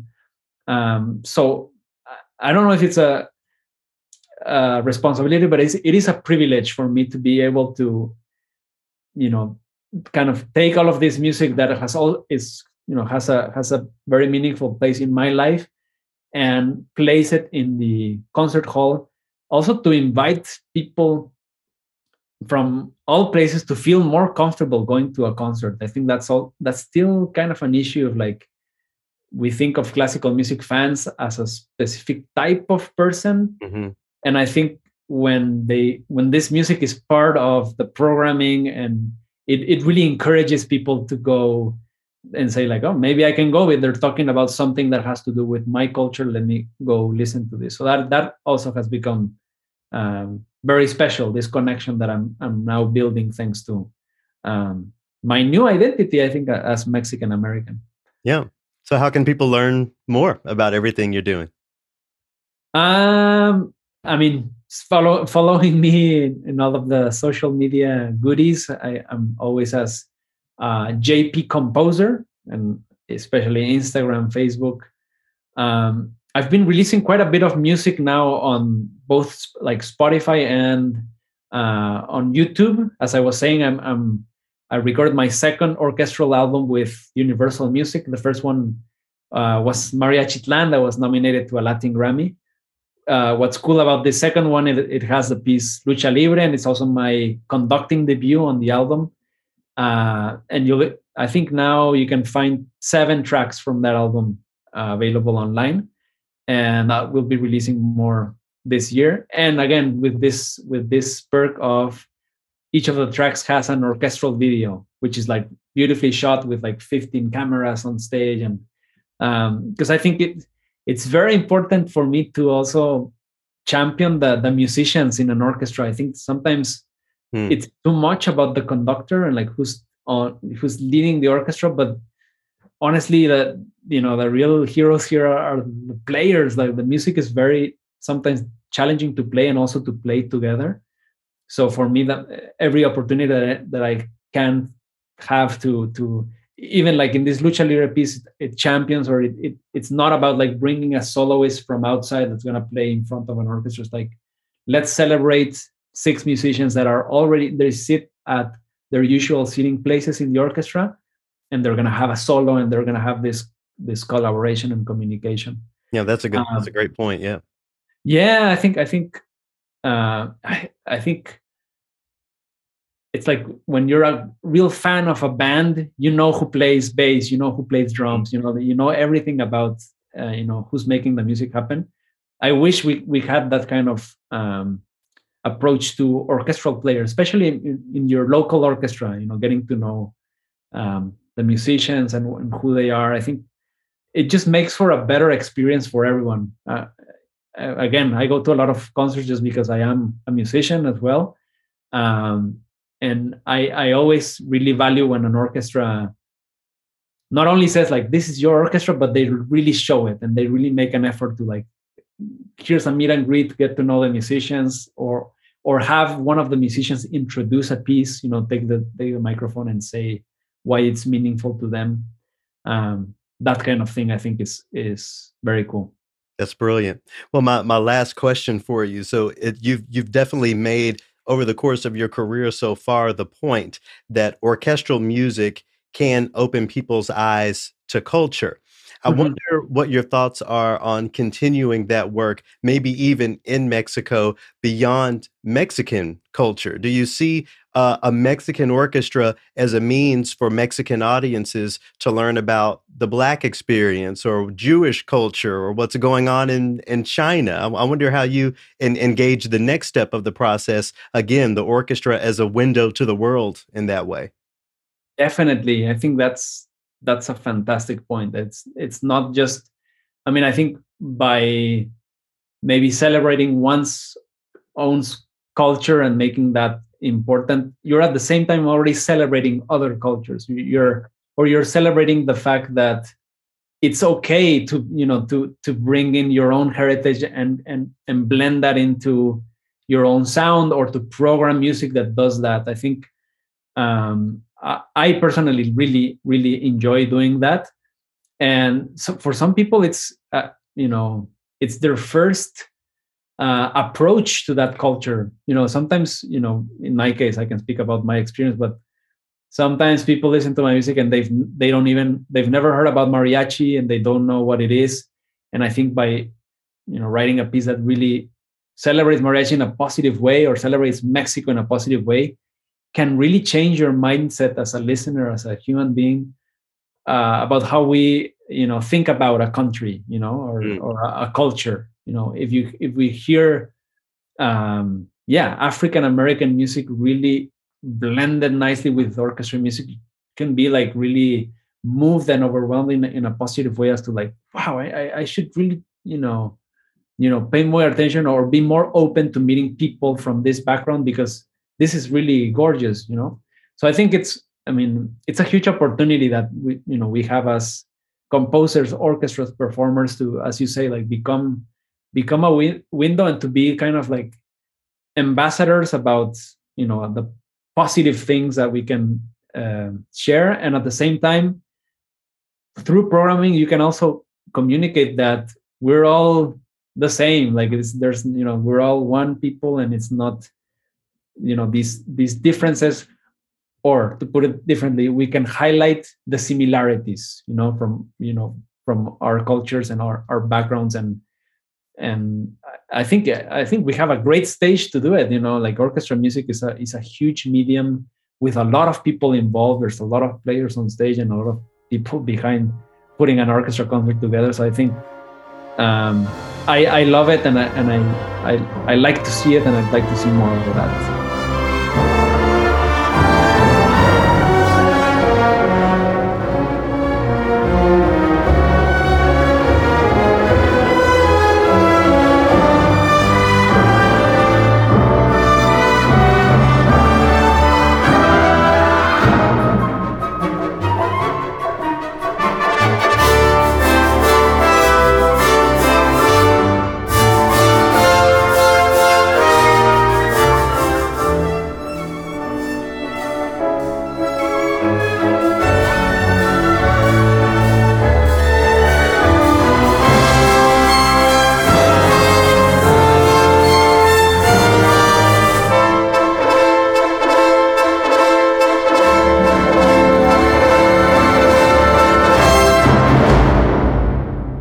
An excerpt there from Lucha Libre by Juan Pablo Contreras, a really exciting piece of music, a work that speaks to a very specific culture that can definitely bring in new audiences. In the performance I'm going to put in the description, you even have performers wearing the masks. I'm here for it. It's really phenomenal. But before we jump into the fourth movement, I want to ask you, again, Juan Pablo is a really favorite composer of mine, for the way that he really loops in culture into the music. It's not just a sound. It's not just sounds we're hearing, but it's experiences that we're hearing as well. Do you feel like, as a music presenter, it's significant or maybe even easier for you to put forward music that can do that? I don't have to be Mexican to really appreciate something that orchestrally sounds Mexican, because I have proximity to that culture. I live in the 21st century, where we have all heard something musically Mexican, and to hear that realized through the orchestral medium is, it just, from my perspective, it just makes it more relevant. When we talk about bluegrass inspired orchestral music, or even music like we were listening to Brandy Younger earlier, it just seems like culture is a very important thing when it comes to engaging audiences, and something that we don't necessarily get by listening to Beethoven, or even folks from the 20th century like Stravinsky and Shostakovich. There's history that is relevant, but aesthetically, it seems like culture, at least culture that, that speaks to our experiences,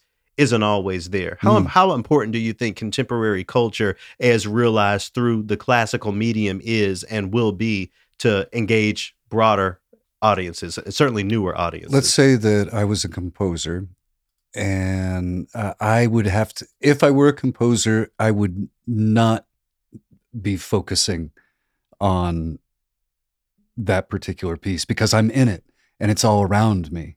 That piece, that particular piece of the Right. the dialogue. Now, for Right. example, if I were going to Mexico, Mhm. then I might include, some of that bluegrass or the blues or Yeah, roots, all that. Yeah. right, something from my interest. But seeing as how I'm a white man in a predominantly white community, Mhm. I would try to bring in things that would be universal to that person, like my experiences in nature, um, the influence that Steely Dan has had in my life, Sure. Yeah, or you that, stand. or maybe something theatrical like Dionysus, Yeah. I mean, and Shakespeare. you're talking about predominantly white audiences in America. I mean, let's say you go back to Omaha and write a ballet score like the guy from Daft Punk did. Hmm. Maybe the audience would still be predominantly white, but I imagine that it would still be a different predominantly white audience if those ingredients of roots and blues and the things that you were just talking about play a forward role in the composition, and they know that that's what they're coming to hear. I would imagine that would get a different audience. So, like, if I had some roots influences, the roots community would show up to see what I did. I mean, do you think the roots community are hanging out at the concert hall now? I don't. Okay, that's what I'm saying. That's my point. So there's still even because talking about diversity and all that stuff is important, but I think it's important to also consider the fact that there are, again, people who connect themselves with certain cultures that have not been engaged, that we can engage through our composition and presentation of so-called classical music in the same way that Juan Pablo does that. I'm sure there are plenty of Mexican people in Mexico who go to the concert hall. That's just, the reality. I also imagine that a piece of music that highlights that bit of culture will bring in a broadened or different Mexican audience. And that's really what we're trying to get to, just to broaden this thing and to affirm more people's experiences through it, decolonize it, so to speak. So something that you would write would include the Black experience. Yeah, I'm putting 808s in my symphony. Probably yes. your Buddhist practice. Yep. I know that you like winds and Stravinsky-esque sort of things. So yeah, I will probably just have to condense it down, or just write a series of works. Right. I'd show up. I'd buy a ticket. All right. Well, shout out and thanks again to Juan Pablo Contreras, and we're getting into the final movement here, where we got to talk about some things that have been going on in the world. So people are using the phrase the Tennessee Three. So as I have just been Googling that phrase to try to keep up with the news and everything that's going along, I stumbled upon the fact that Johnny Cash's backing band was called the Tennessee Three. Did you know that? That was a new one. Yeah, I had no idea. So we're going to listen to a little Johnny Cash in the spirit of the Tennessee Three, that genre of American classical, and a tune that I think works pretty well for what we're dealing with. This is a Johnny Cash work called I See Darkness. Johnny Cash and the Tennessee Three getting us into the final movement of this week's opus. Well, you're my friend,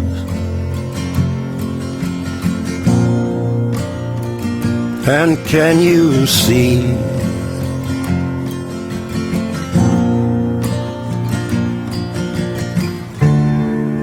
many times we've been out drinking, many times we shared our thoughts,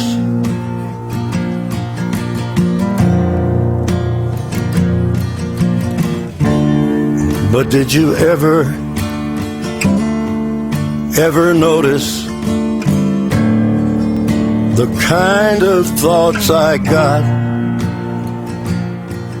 Real quick before we jump into the subject matter, Johnny Cash, American classical or no? From your perspective, I'm not so versed in that. How important is Johnny Cash when we're talking about his style of music, the genre, the culture that he was really bred from? He spawned an era. The sound of the train in the music was, and you talk about the Tennessee Three. When they first played "I Walk the Line," Johnny turned around and said, "Why don't you take a solo real quick?" to his guitarist. His guitarist didn't write one.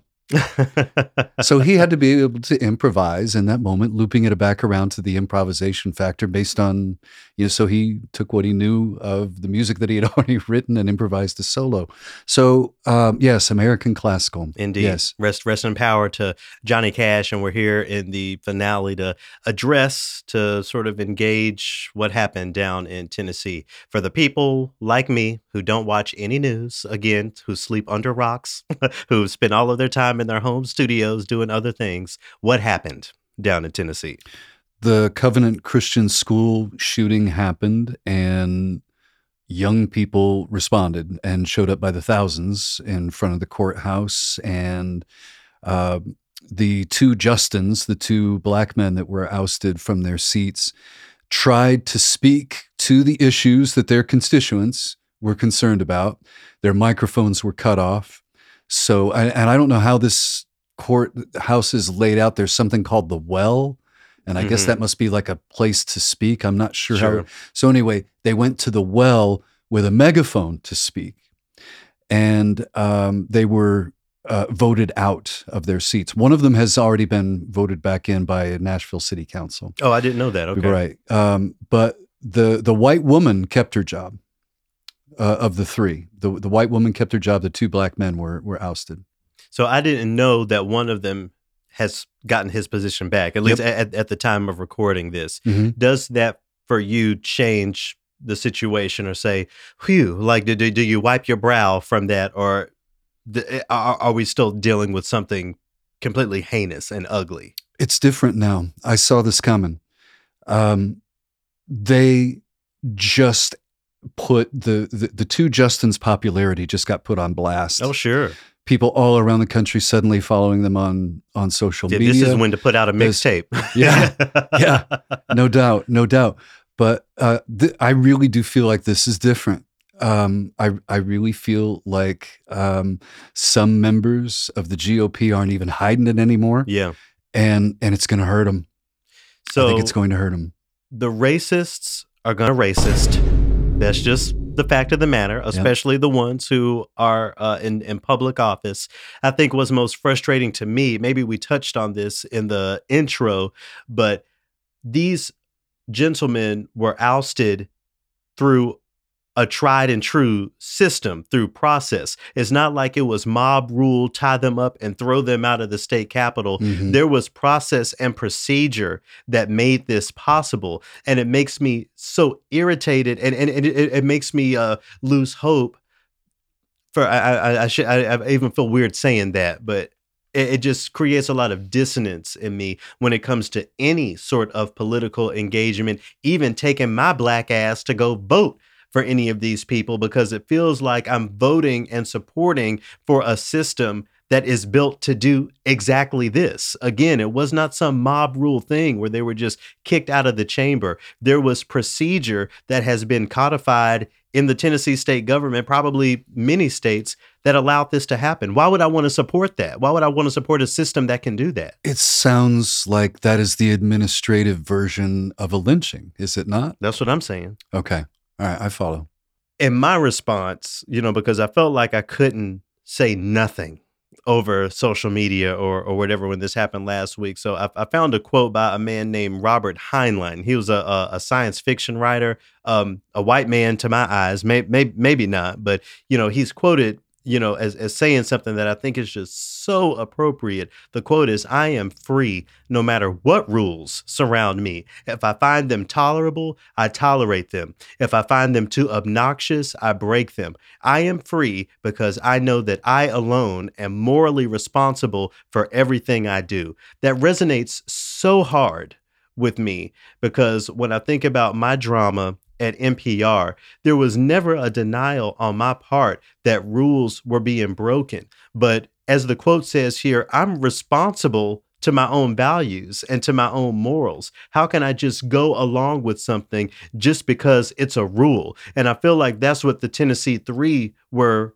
facing. I'm sure they full well understood the risks that were that they were taking on by taking the bullhorn into the well and participating in protests and whatever they did. But that's really their morals. We're talking about human lives here and all of these mass shootings. And that's what they felt like they had to do. Not to mention the fact that there are so many other more heinous rules that have been broken by members of that same body. And they never had to deal with any of this. I wonder what for you determines the line between I need to keep this rule and no, I can't adhere to this rule. I mean, is a rule just the end all be all? Does it apply to everybody equally? Yeah. Or I guess really what I'm asking is, at what point do you feel or would you feel empowered to break a rule for the sake of your values? Or have you ever dealt with a rule creating dissonance with your values and what you think is right? Sure. In your work or outside of your work? Yeah, in both instances there have been, but I can't think of any situations where my opposition actually made any impact. There might have been a negotiation to where both parties got a little something of what they want, but like Larry David said, a compromise is what you have when all parties involved are dissatisfied. And I think that's where we got to in those instances. It's never been anything of this caliber of these gentlemen were going through. So let's take this to the arts. We can engage this conversation and infuse this into what we're doing here, but it's so much bigger than that. Let's say you were the program manager at a classical music radio station anywhere, but especially down in Tennessee. How would you engage this? Would you engage this? You say I'm a program manager? Yeah, you're in charge. Oh, okay. I am going to assume that I would have a staff in place that I trust their instincts. So I guess that's step one. And right. And I would encourage them to speak what is in their mind and their heart. If I go in there and I tell somebody, and I tell my host, this is an outrage and you got to go on there and you got to let people know and et cetera, it might not be the most effective way for that host to communicate it. So I would take the lead off of my talent to let them broadcast in a way that makes sense for them and speaks to the issues in a way that is true to themselves. So let me ask you this follow-up. Let's say one of your employees doesn't want to engage at all. What is your response to that host? Well, there's a conversation there about why they're not feeling engaged. Yeah. Well, what do you think if you were the program director and somebody said, I want to talk about nice things. I don't want to talk about anything that's challenging in the news right now. Yeah. I will admit I asked you that question without an answer in mind myself. What immediately comes to mind, maybe I'm being hyperbolic, maybe I'm not. There were a lot of Germans who were good people, who were never Nazis, who said absolutely nothing and who did absolutely nothing as Jewish people were being slaughtered. There were swaths of white people all across the North and even the South during the Civil War who aren't racist. They would never own slaves. I would never X, Y, and Z, but they aren't doing anything in opposition. They aren't using their platforms. So maybe that would be my reaction to that person. And maybe I would definitely find a way to engage that in a less accusatory way, because I don't want to, I want to be heard. I don't want people to immediately jump to their emotions and to their reactions. But that's really what I think about when I think about the person, the institutions who don't want to be involved in the conversation. There's no such thing as being a bystander. You're either perpetuating a thing or you're fighting against that thing that's being perpetuated. Understood. But even that gentle way of saying that can make a presenter anxious, nervous, and ineffectual at that point. I'm going to stick with my same answer and also add the theater component to it. There's a time when the director has no more say in what happens. You have basically, let's treat rehearsing a role, like being trained into your job and being seasoned and getting your experience. At some point, you got to take your hands off and let them do. Yeah. And if I can't force somebody to speak out on an issue that they're not comfortable with, maybe I've got somebody else on staff that's going to counterbalance it. That's I see where you're going, what you're asking, but it's difficult to just elocute like the two Justin, as well as the two Justins do, because they're brilliant. They're both going places, Mm-hmm. and I really think that their opposition have given them a digital bullhorn and a digital spotlight, a digital stage that they're going to blow up. They're going to absolutely blow up. We'll see how things develop and what other news that happens, because America is on fire right now, it seems. But one thing I did want to just note before we close today, we bring up semi-regularly, 2 or 3 times a year, the famous Sister Souljah quote, "Where are all of the good white people? All of these good white people that you're talking about, where are they when we need them?" Okay, I'm not going to draw the race line when it comes to this issue, but what I am going to say is, where are all of the good classical music institutions? Where are all of the so-called good institutions of higher learning? And what are they saying? How are they responding to this? Today, it's 2 Black people being ousted from their elected positions in state government. What will be the next thing? And what will be the next thing? You're saying this is unprecedented. What will be the next unprecedented thing? And the thing after that? And the thing after that? How long can our institutions, classical music or otherwise, be silent and not be seen as complicit in this whole thing? There are certain reins that I'm held by in some of my work, including my radio. Well, my radio work is pre-recorded. If I was live, it'd be a different story. Mm-hmm. But I'm grateful that we have Triloquy to speak to this, and not only just to wag the finger, but to inspire everyone in the arts to figure out how you can engage these conversations. There's something to be said about this. There's some way for us to infuse ourselves into this, because in 20, 30, 40, 50 years, I would hate for this era in history to be one in which classical institutions, so-called classical institutions, were just silent. I think about something that, came to mind for me today. I was talking with someone. Let's talk about the civil rights era in the United States. We can automatically go to Leonard Bernstein as someone who, threw his hat into the ring and did certain things. But can we really name an orchestra or a conservatory or a school of music that was really participating in it in the same way that we can, front of mind, talk about Ebenezer Baptist Church or talk about, all of the figures that we always talk about, Rosa Parks, Ida B. Wells, Martin Luther King, all of those folks. We cannot name just off the top of our heads, just as a matter of conversation, those classical institutions that took part in that struggle. We have an opportunity now as an arts industry to change that part of our tradition. I want people to look back on this time and say, wow, even the orchestras were involved. Even the orchestras were pushing back. But for that to be a reality in the future, we have to do something about that today. And we really have to act on it. So that's what I got.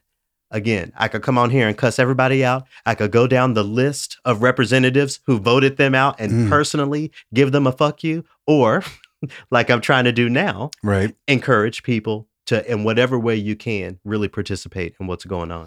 You have spoken both on mic and a little off mic and a little bit on mic about your idea of getting past just doing this work in music and having a broader impact in your activism. Yeah. Does hearing stories like this edge you closer? How are you impacted beyond just the music piece? As I said before, the battle that I have to internally fight is not wanting to just stop participating whatsoever.